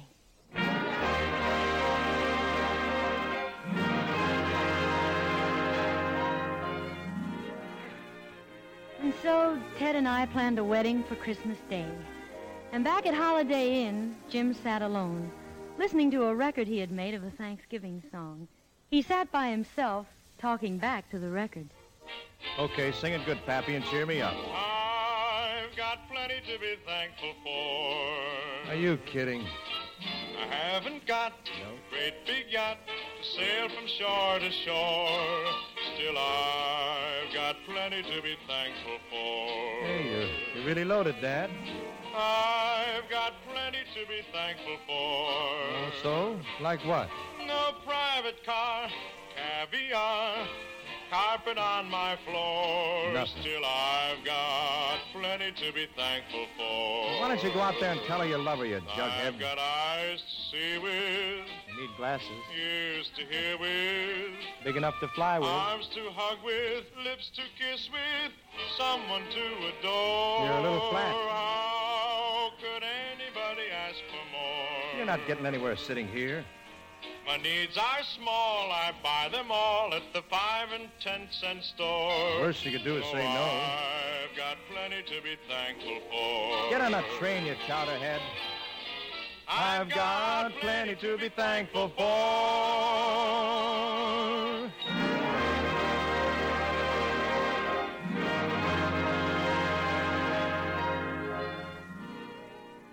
On the night before Christmas, we shot the last scene of Holiday Inn. I walked on the set, and there was the inn, just as it had been on the day I walked in and asked Jim for the job. There was the Christmas tree and the piano. There was everything, just as it was.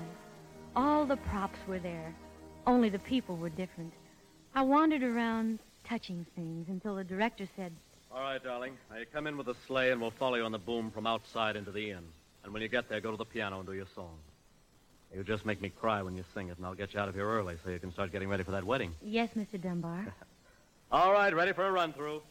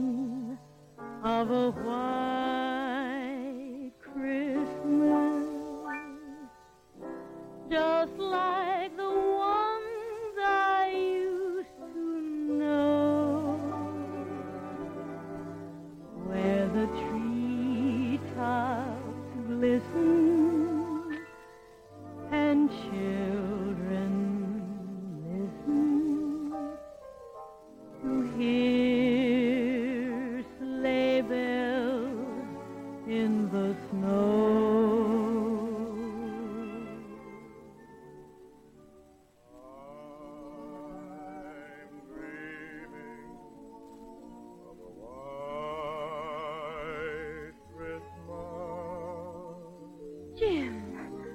With every Christmas card I write. Jim, darling, where did you come from? I came to get you and take you home to Holiday Inn. Oh, Jim, I thought you didn't care. I thought that... I never stopped caring. Oh, Jim, neither did I. And may all your Christmases be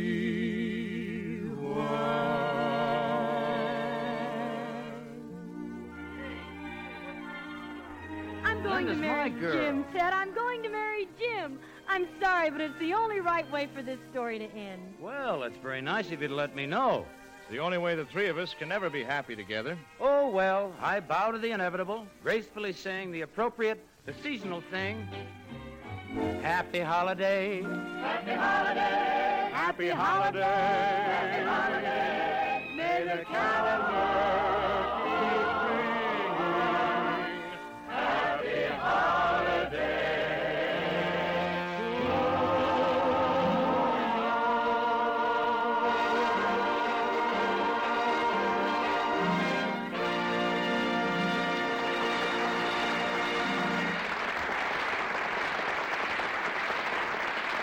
Thank you, ladies and gentlemen.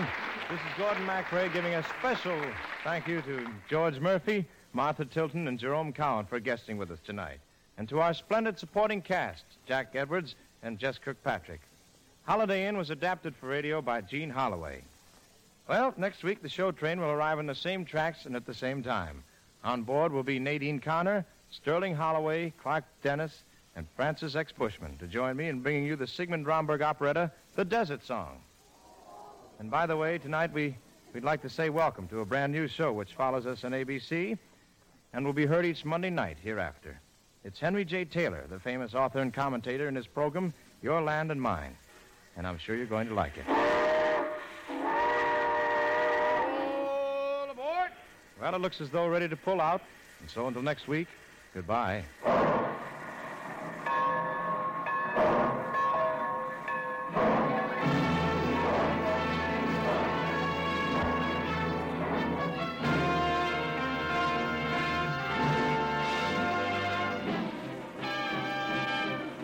Holiday Inn was presented through the courtesy of Paramount Pictures, whose current release is the Technicolor production The Paleface, starring Bob Hope and Jane Russell. George Murphy appeared by arrangement with Metro-Goldwyn-Mayer, producers of the all-star Technicolor musical Words and Music, based on the lives and music of Rodgers and Hart. Gordon MacRae appeared by arrangement with Warner Brothers. This is Marvin Miller speaking. The Railroad Hour is brought to you each week at this time by 132 railroads of the United States. Each one of them has its own operations and services. Each one competes keenly with others for business. But all of them work together through the Association of American Railroads for the improvement of all railroading and for better service to you. Friends, this is Gordon MacRae again. All of us who helped to bring you the Railroad Hour join with our guest stars and the American Railroads in sincere wishes that you will have a Merry Christmas and a truly happy holiday season.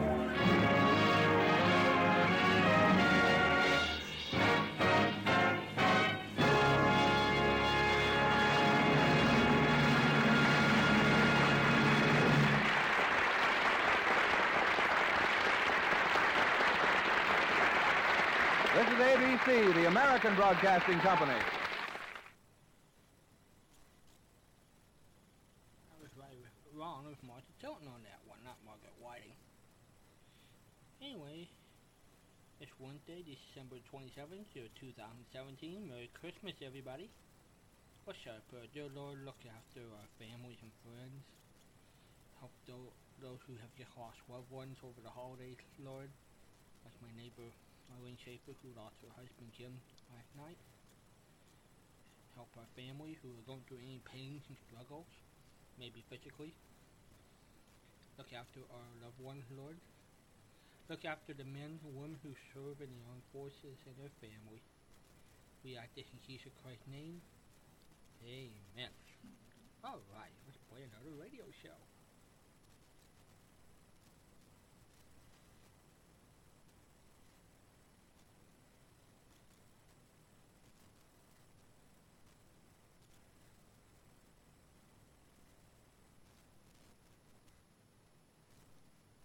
JAWS Professional Christmas Shows Folders. Chris Rogers of the Railroad Out Radio Reader's Digest 46121942 Room for Us. Radio City Playhouse 491225 Ep68 apostrophe. 'Twas the night unloading jock hands. OK, enter. Christmas Shows Folders. The National Broadcasting Company presents Radio City Playhouse, Attraction 66.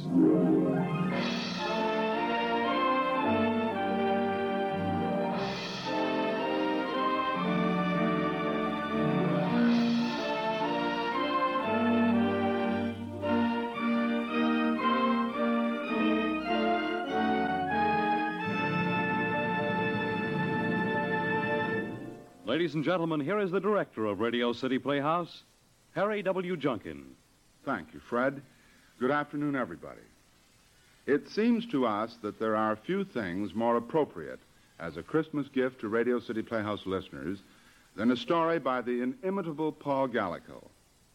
Since 1936, when he first entered the short story field, he has been published regularly by such magazines as the Saturday Evening Post, Collier's, Cosmopolitan, and Esquire, and today we welcome him to Radio City Playhouse.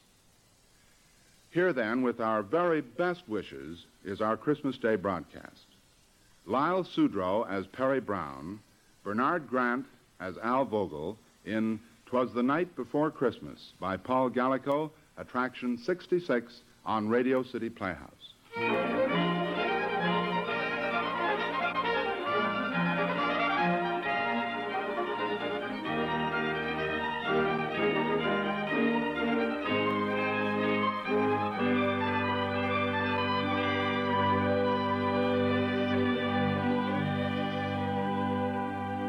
It is 4 o'clock in the afternoon of Saturday, December the 24th, in the city room of the Daily Blade. Almost everybody has gone home. A couple of office boys are yawning on the call bench. 3 rewrite men are pecking away at their typewriters and watching the clock. At the head of the room, Tex Court, the city editor, is talking earnestly into the telephone with a hunted look on his face.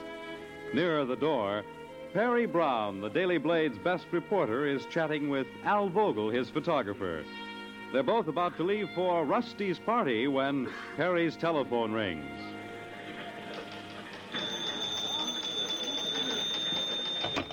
Hello, Perry Brown. Oh, hello, Rusty. Yes, we're just leaving. I'm all cleaned up. The tree come? Good. No, Vogel's sitting on my desk. We'll leave together. Oh, honey, I'm going to trim that tree with diamonds, rubies, and sapphires. That'll run into dough. Vogel says that'll run into dough. Huh? Oh, darling, if you play Holy Night, I'll cry. Yes, I will. I get very sentimental about Christmas. Yeah, Vogel will cry, too, won't you, Al? Oh, absolutely. All right, we'll all cry, and it'll be a wonderful party. Oh, now, darling, don't worry about the Christmas tree fires. They won't break out until 9 o'clock, and besides, I'd quit before I'd miss the party. Okay, anything you want me to bring? Just me? Okay. Love you. Hey, why don't you marry the girl and put her out of her misery? I'm working on it by this time next year. Come on, Al, let's get out of here. Right behind you. Let's go say Merry Christmas to Tex. Come on. It's a good idea. Come on. Rusty's as excited about this Christmas party as a 5-year-old kid. It's our first real planned party. No kidding. Yes, Mrs. Pettinsall, I understand, and I'm sure we can take care of it by 11 o'clock at number 3 Courtney Tower. You harness to the wagon, yes. Mrs. Pettinsall. Yes, all right, Mrs. Pettinsall. I'll keep in touch with you. Same to you. Goodbye. Al and I are just leaving, Tex. Merry Christmas, and try to get up to Rusty's party if you can, will you? What's the matter? Perry, I meant to let you and Al go, but something unforeseen has come. No, you promised us the night off. You did, Tex. Yes, I know. And you'll get to Rusty's party later. Did you, hear anything of that telephone conversation I just had? You Mean Mrs. Pettinsall? Tex. Her nephews have arrived unexpectedly from the West. She wants a Christmas present for her. Oh, no. She wishes us to secure a pair of goats for her. Goats? Harnessed to a red wagon. Oh, you're kidding. Goats? Harnessed to a red wagon. Is she crazy? Where can you find a couple of goats in a red wagon on Christmas Yeah, Eve? where can you find a couple of goats? You mean where can you find them? Oh, Tex, no. It'll be all right if the outfit arrives at 3 Courtney Towers by 11 tonight. I won't do it. I promised Rusty. And I promised the wife of our editor and managing director that I'd get her 2 goats. All right, we quit, don't we, Al? Absolutely, we we told quit. Rusty nothing would keep us away from her first party. Listen, Perry, Al, I'm sorry, but I'm on the spot. Do you think I get a kick out of having my reporters used as footmen? Mrs. Pettinsall's a bad little girl. Bad little She's a girl. gadfly sent to try us. I'm sorry, but it's all a part of the screwy business, and she is the wife of our managing director. Now, please, Perry. There's nobody else to send, please. I can't. Rusty'll give me the air. Rats, she'll understand. She's a newspaper woman. No, not tonight she isn't. Tonight she's a kid having her first Christmas You'll party. just be a little late. Here, I'll give you a petty cash slip. Get Yeah. upstairs and cash it before 5. How much? The sky's the limit. All right, $1,000. I said the sky, not the stratosphere. You want your stinking goats, don't you? How do I know what I'll run up against? I may have to buy them from the zoo. Okay. Here. Need any help, call me. Oh, thank you. And you call Rusty. I haven't got the nerve. She'll think I'm drunk. All right. Call her up and say you sent me out to get 2 goats and a red wagon. Oh, boy, she'll love you. Come on, Al. Maybe we can get the goats quick somehow. Hey, where are you going first, Perry? Where would you go to get goats? Brooklyn.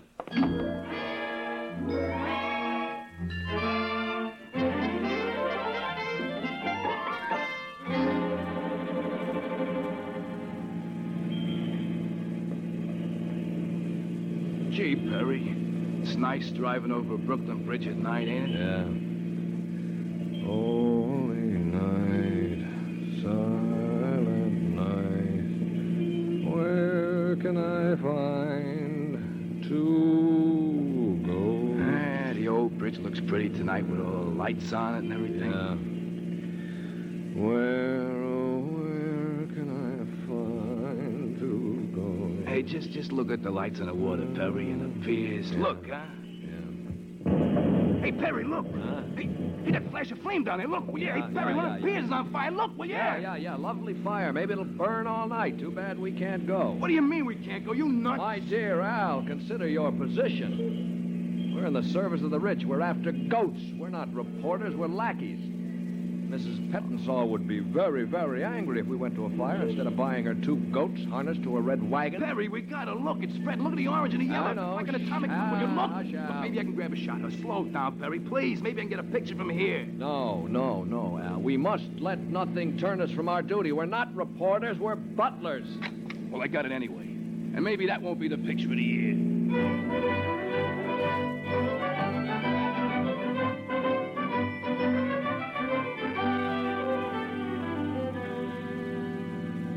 The first little goat will be silky and white, and I hope it gives Mrs. Pettinsall a bite. Hey, Perry, will you stop singing? I know we shouldn't have gone in any bars looking for goats. Oh, and where else would you look for a goat? Hey, Perry, look, that taxi. Look, in an ambulance. It's been an accident. Look, Perry, slow down, please, will you?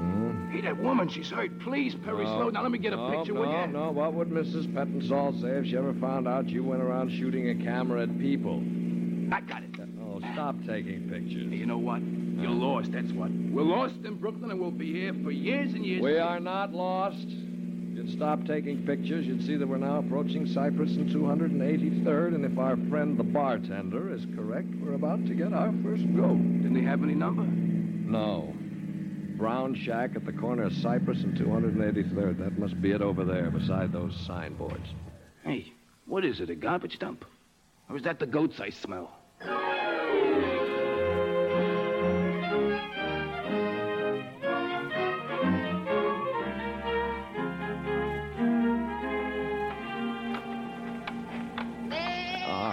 Rudolph, please, be a good goat, will you? Now, come on. What's he stopping for? I don't know. Please, Rudolph, we're almost at the car. Now, in a little while, you'll meet Mrs. Pettinsall. You like her. You can't pull them if they don't want to.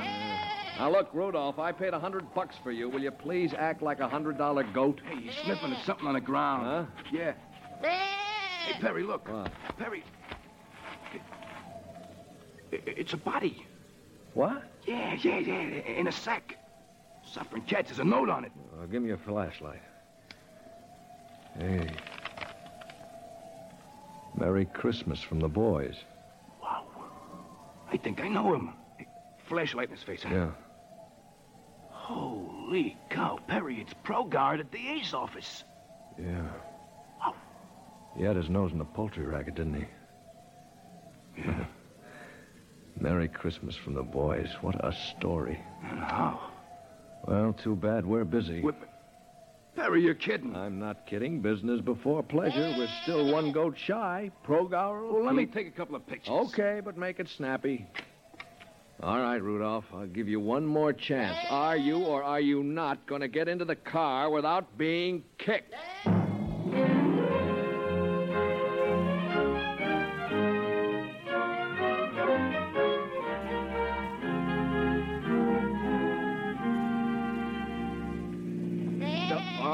Rudolph, stay in the back seat, will you? And stop kissing me. I'm driving. Yeah, and you should have stuck to lemonade. Oh, you should talk.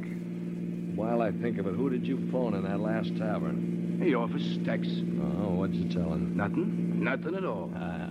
He said Rusty had phoned and said you needn't bother coming to the party no matter how early you got through. Oh. And I just sort of casually mentioned the fire and the Progower murder. Ah, that'll teach him to send us out after goats.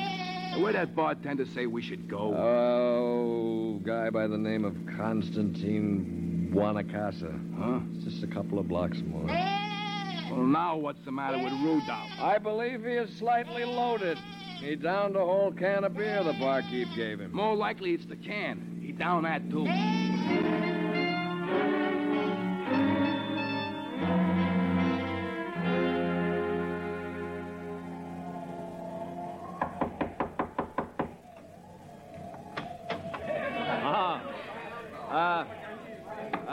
Mr. Buonacasa? Yes? Well, my friend here and I, curious as it may seem, are seeking to purchase a goat. Yeah, goat. Yeah, goat. Jerry, the bartender at Mike's Tavern, said you had goats. You make the joke, eh? No. Come on, now, we got company. You drink a glass of wine, everything should be all right. Christmas time, everybody should feel okay. Look, any time but Christmas Eve, it might be a gag. It's dead on the level, brother. I gotta get another goat. Now, have you got one? And we ain't kidding. She's no funny business. Honest. All right. You coming with me? Yeah. You have got goats, haven't you? Sure, I got the goats. Paolo and Francesca. They man and a wife. Oh. Nice goats, good goats. You like a goat, eh? Sure. Yeah, we love goats, don't we, Al? Oh, yeah. Especially on Christmas Eve, we love goats. Yeah. It's in here, the shed. There, Paolo and Francesca. Goats. Oh, the ain't got them yet. Oh, yeah. Mr. Buonacasa. See? How much for the big one? Ma che vergogna. I tell you, the name is Paolo and Francesca. This is a husband and a wife. I know sell a one. You married man. I think you understand, eh? Oh, forgive me, old man. You're right. I don't know what I was thinking about. Yeah. They look so pretty. They're in love. Oh, yeah. Look. Yeah, sure. Look, Mr. Buonacasa, I got a goat outside. Yes? Swellest goat you ever saw. Rudolph. He loves everybody. Crazy about everything. Yeah, what about a deal? I buy Paolo and Francesca. You take Rudolph and part swap, huh? You can have one swell, loving goat and some cash. Everybody, she's a happy, huh? I don't want one goat. No? No. What's the matter with having one goat? What good is one goat except to another goat? Except... Look, Mr. Buonacasa, it's a deal. How much? Well, I'm not sure I want much to sell now. $300?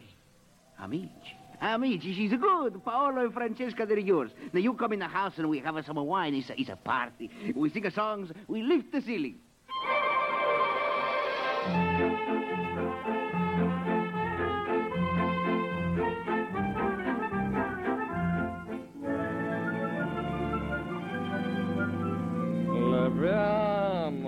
L'abbiamo, doodle-doo-dum-dum. I knew we shouldn't have stayed at Bonacasa's party so long. I just knew it. Perry, please stop, will ya? If I don't eat soon, I'm gonna die. Oh, please. We got the goats. We got 3 goats, in fact. Let's eat and get them up to Mrs. Pettenstall's, huh? Will you shut up, Rudolph? You too, Francesca. Will you pipe down? Holy smokes, we're up to our neck in goats. What are we gonna do with 3 goats, Perry? What are we gonna do?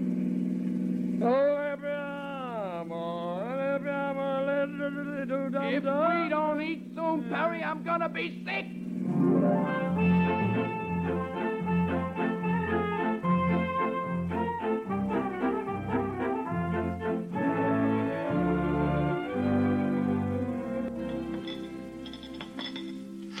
You know something, Perry? I wouldn't have blamed that waiter if he'd have socked you. Russian caviar in a dump like this. You kidding? 2, 1 black. Al, I'm sleeping. Now, please, do not disturb me. Allow me to sit here with my head in my hands and suffer.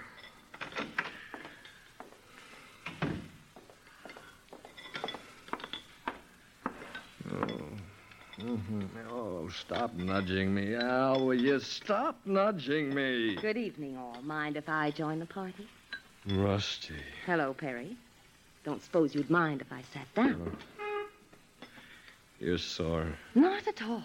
It's been a perfect Christmas Eve. How'd you find us? You left a trail a blind man could follow. When I saw your car parked outside with 3 goats in the back seat, I sort of figured you might be in here. Oh, don't be sore, Rusty. Sore? Why should I be sore? What are you doing away from the party? There is no party. Huh? Can I have some coffee, too? What do you mean? I'm working. Everybody's working. There's never been a Christmas like it before. Progauer was murdered. Progauer of the DA's office. Oh, for goodness sake. Well, fancy that. It also happens that Pier 547 Brooklyn blew up. Not really. Perry, why do you drink? Because they sent me out on Christmas Eve to buy 2 goats and a red wagon. Oh. Have you got the wagon? Huh? The wagon! The wagon! Oh, I haven't got the wagon. Well, I have. That's one reason I'm here. It takes thought you'd forget. Where is it? Outside my car. Oh, Rusty, you're wonderful. Am I? We got 1 goat too many, Rusty. You noticed it, too, did you? Isn't Mrs. Pettenstall going to be surprised?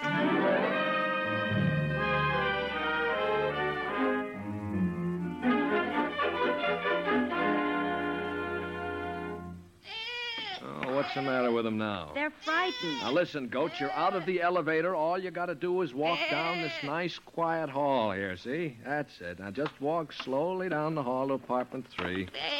Yeah, and stop kissing me. Oh, look, Rusty, Rudolph loves me. It's 11:15. The Pettenstalls will be home in 15 minutes. All right. Vogel, you take Paulo. Rusty, you grab Francesca. For you, Rudolph. Well, whoever answers this door is in for an awful shock. You ain't kidding. Rudolph, he loves me. He's kissing me. Merry Christmas, Rudolph. You're the sweetest little goat in the whole wide world. Good heavens. Are you the Pettenstall's butler? I am, sir. And might I ask what you are? Move over. We got goats. You got a bathroom with a sunken tub?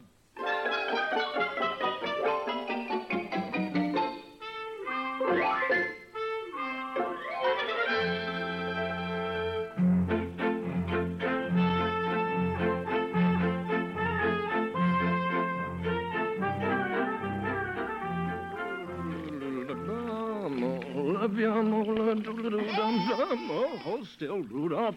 There. I guess you're clean. Oh, they both look like fluffy little lambs. Yeah. But Rudolph here doesn't deserve a bath ever smashing the Pettenstall's mirror. Well, he couldn't help it. The first time he'd ever seen himself and that mean expression on his face.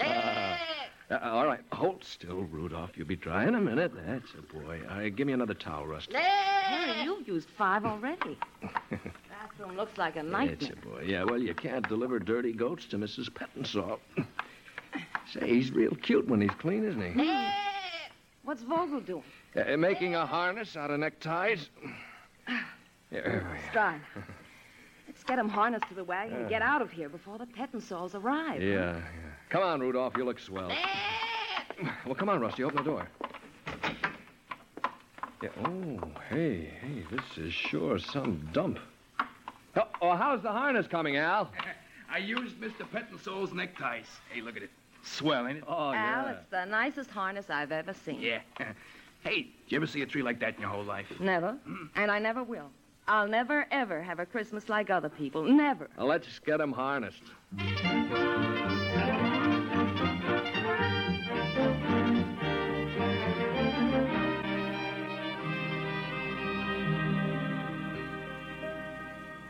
There.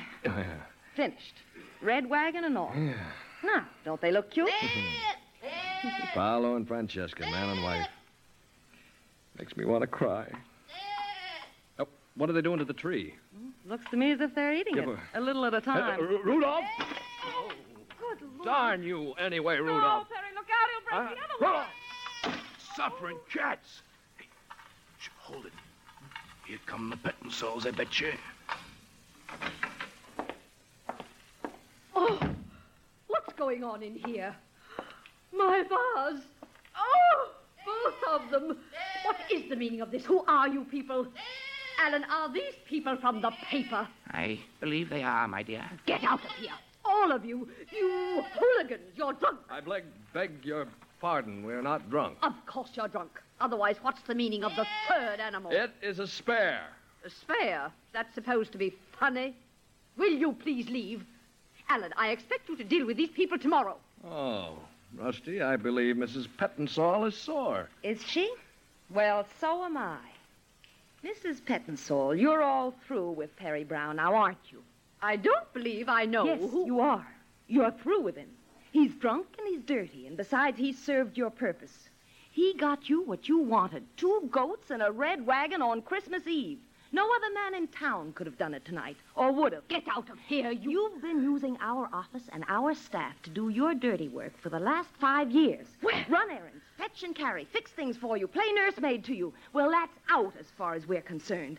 And when you replace us, I suggest you go to an employment agency that furnishes trained servants.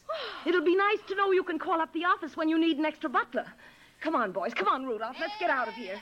I can smell something that has nothing to do with goats. Well, I've never been... Now, my dear.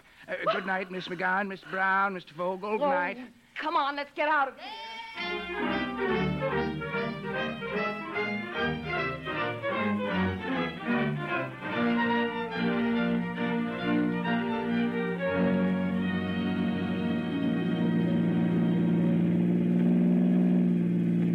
We got rid of Al. Yeah. Now, if we could only get rid of Rudolph. I called up the zoo. Well? They didn't want to go. Oh. I called up the Metropolitan Museum of Art, too. What on earth for? I don't know. I thought maybe because it was Christmas Eve, they might make an exception. What do we do with him? Honey, I don't know, but I'm not going to abandon Rudolph on some cold, vacant lot. He's got a right to Christmas, too. Well, where'll we take him? I don't know. I guess we'll just wander around Brooklyn with him until we die of old age. No, don't kiss me when I'm driving, Rudolph. He loves me, Rusty. I know. I do, too. Yeah. Do you? Mm-hmm. For heaven's sakes, let's get some coffee. I'm perishing with a cold, Perry. Look, there's a place. Come on, stop, Perry. All right. Do you think you love me as much as Rudolph loves me? I think I do. Okay, then I'll buy you some coffee. All right, now, get Rudolph out on your side. Can't he stay in the car? Well, Rudolph's got a right to his Christmas, too. Attaboy. Go on, Rudolph. Go with Rusty. That's a fella. Come on, Rudolph. Good old Rudolph. Oh, Rusty, honey, I just couldn't leave Rudolph without a home on Christmas Eve. It wouldn't be human. I know. Do you suppose we'll have to keep him forever? I don't know. There we are. All right, now. Sit down, Rudolph. Sit down beside us and shut up. Hey, Hey, mister, hey, you can bring that goat in Oh, here. yes, we can. It's Christmas Eve. Coffee and donuts for two and some wheat biscuits for Rudolph. Is that what goats eat? Yeah, just one of the things. No. Leave him in the box. That's right, yeah. He'll eat the box and all. He'll be hysterical when he hits the biscuits after all that cardboard. Sure. Yeah, thanks. Here, Rudolph, now. Don't let me hear a sound out of you. Boy, I've seen everything now. Donuts and coffee coming up. You unhappy, kid? Perry, I'm an awful fake. I've loved every minute of it. No fooling. I was mad because you wouldn't take me with you. Oh, it's a lousy racket, but we love it. I guess we're out of it now, though. We haven't got a job, Rusty. Oh, I think we have. Remember when Mr. Pettensaw said goodnight? Yes? He winked at me. No kidding. He's been wanting to tell her off for years. Oh, I'll bet. Perry, can't you remember anything that happened tonight? Oh, some of it. Well, you know there's a bonus waiting for you at the office? A bonus? Uh-huh. What for? For your work on the Pier 547 explosion. What? Vogel took a picture of it. Yeah? Yeah. He also took a picture of the death of some Brooklyn alderman's wife in a taxi accident, and a half a dozen of Progauer's bodies. Yeah, what are you talking about? Vogel phoned the office around 6 and said if we would go to an address he gave us and look behind some signboards, there'd be something for us. Uh-huh. There was. On top of Progauer's body were half a dozen plates and a note from Vogel with the captions on them. They're all over page 1 now. Well, I'll be good old Vogel. I tried to make an honest flunky out of him, but I guess he's just a newspaper man at heart. So you see, everything's all right. Yeah, I guess it is.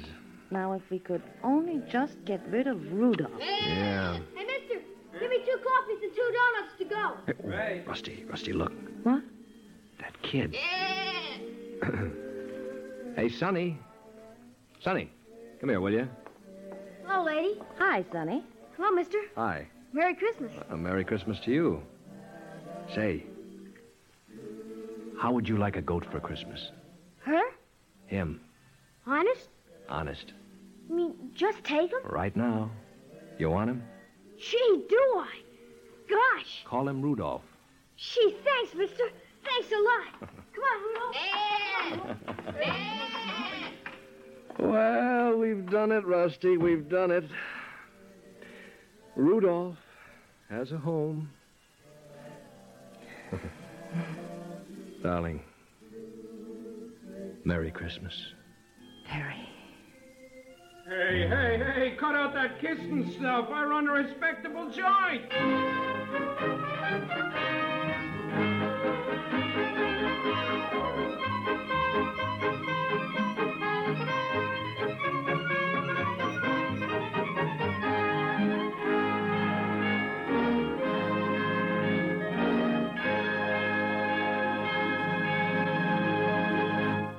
You have just heard 'Twas the Night Before Christmas by Paul Gallico, starring Lyle Sudrow as Perry Brown.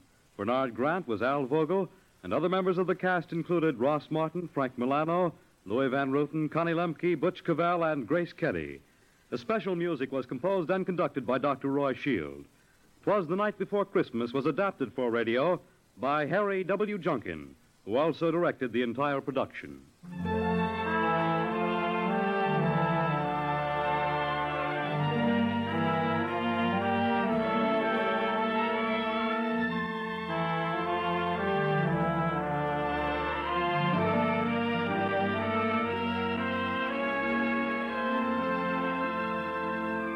This is Harry Junkin again.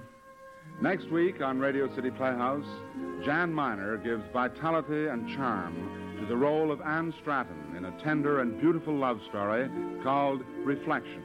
That's next week, Reflection, Attraction 67 on Radio City Playhouse. Merry Christmas, everybody, and good afternoon.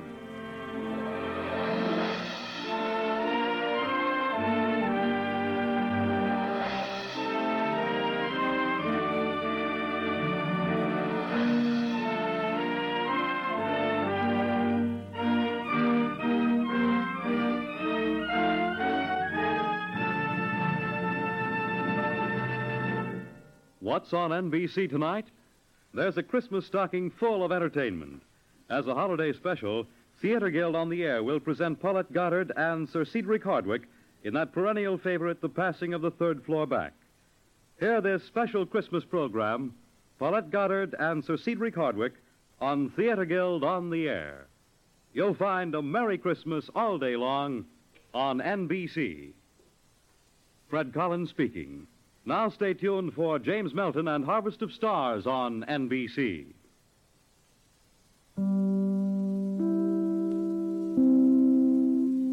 Merry Christmas, everybody, and we'll talk to you on tomorrow, Thursday, December 28th, year 2017, with Patricia and Larry.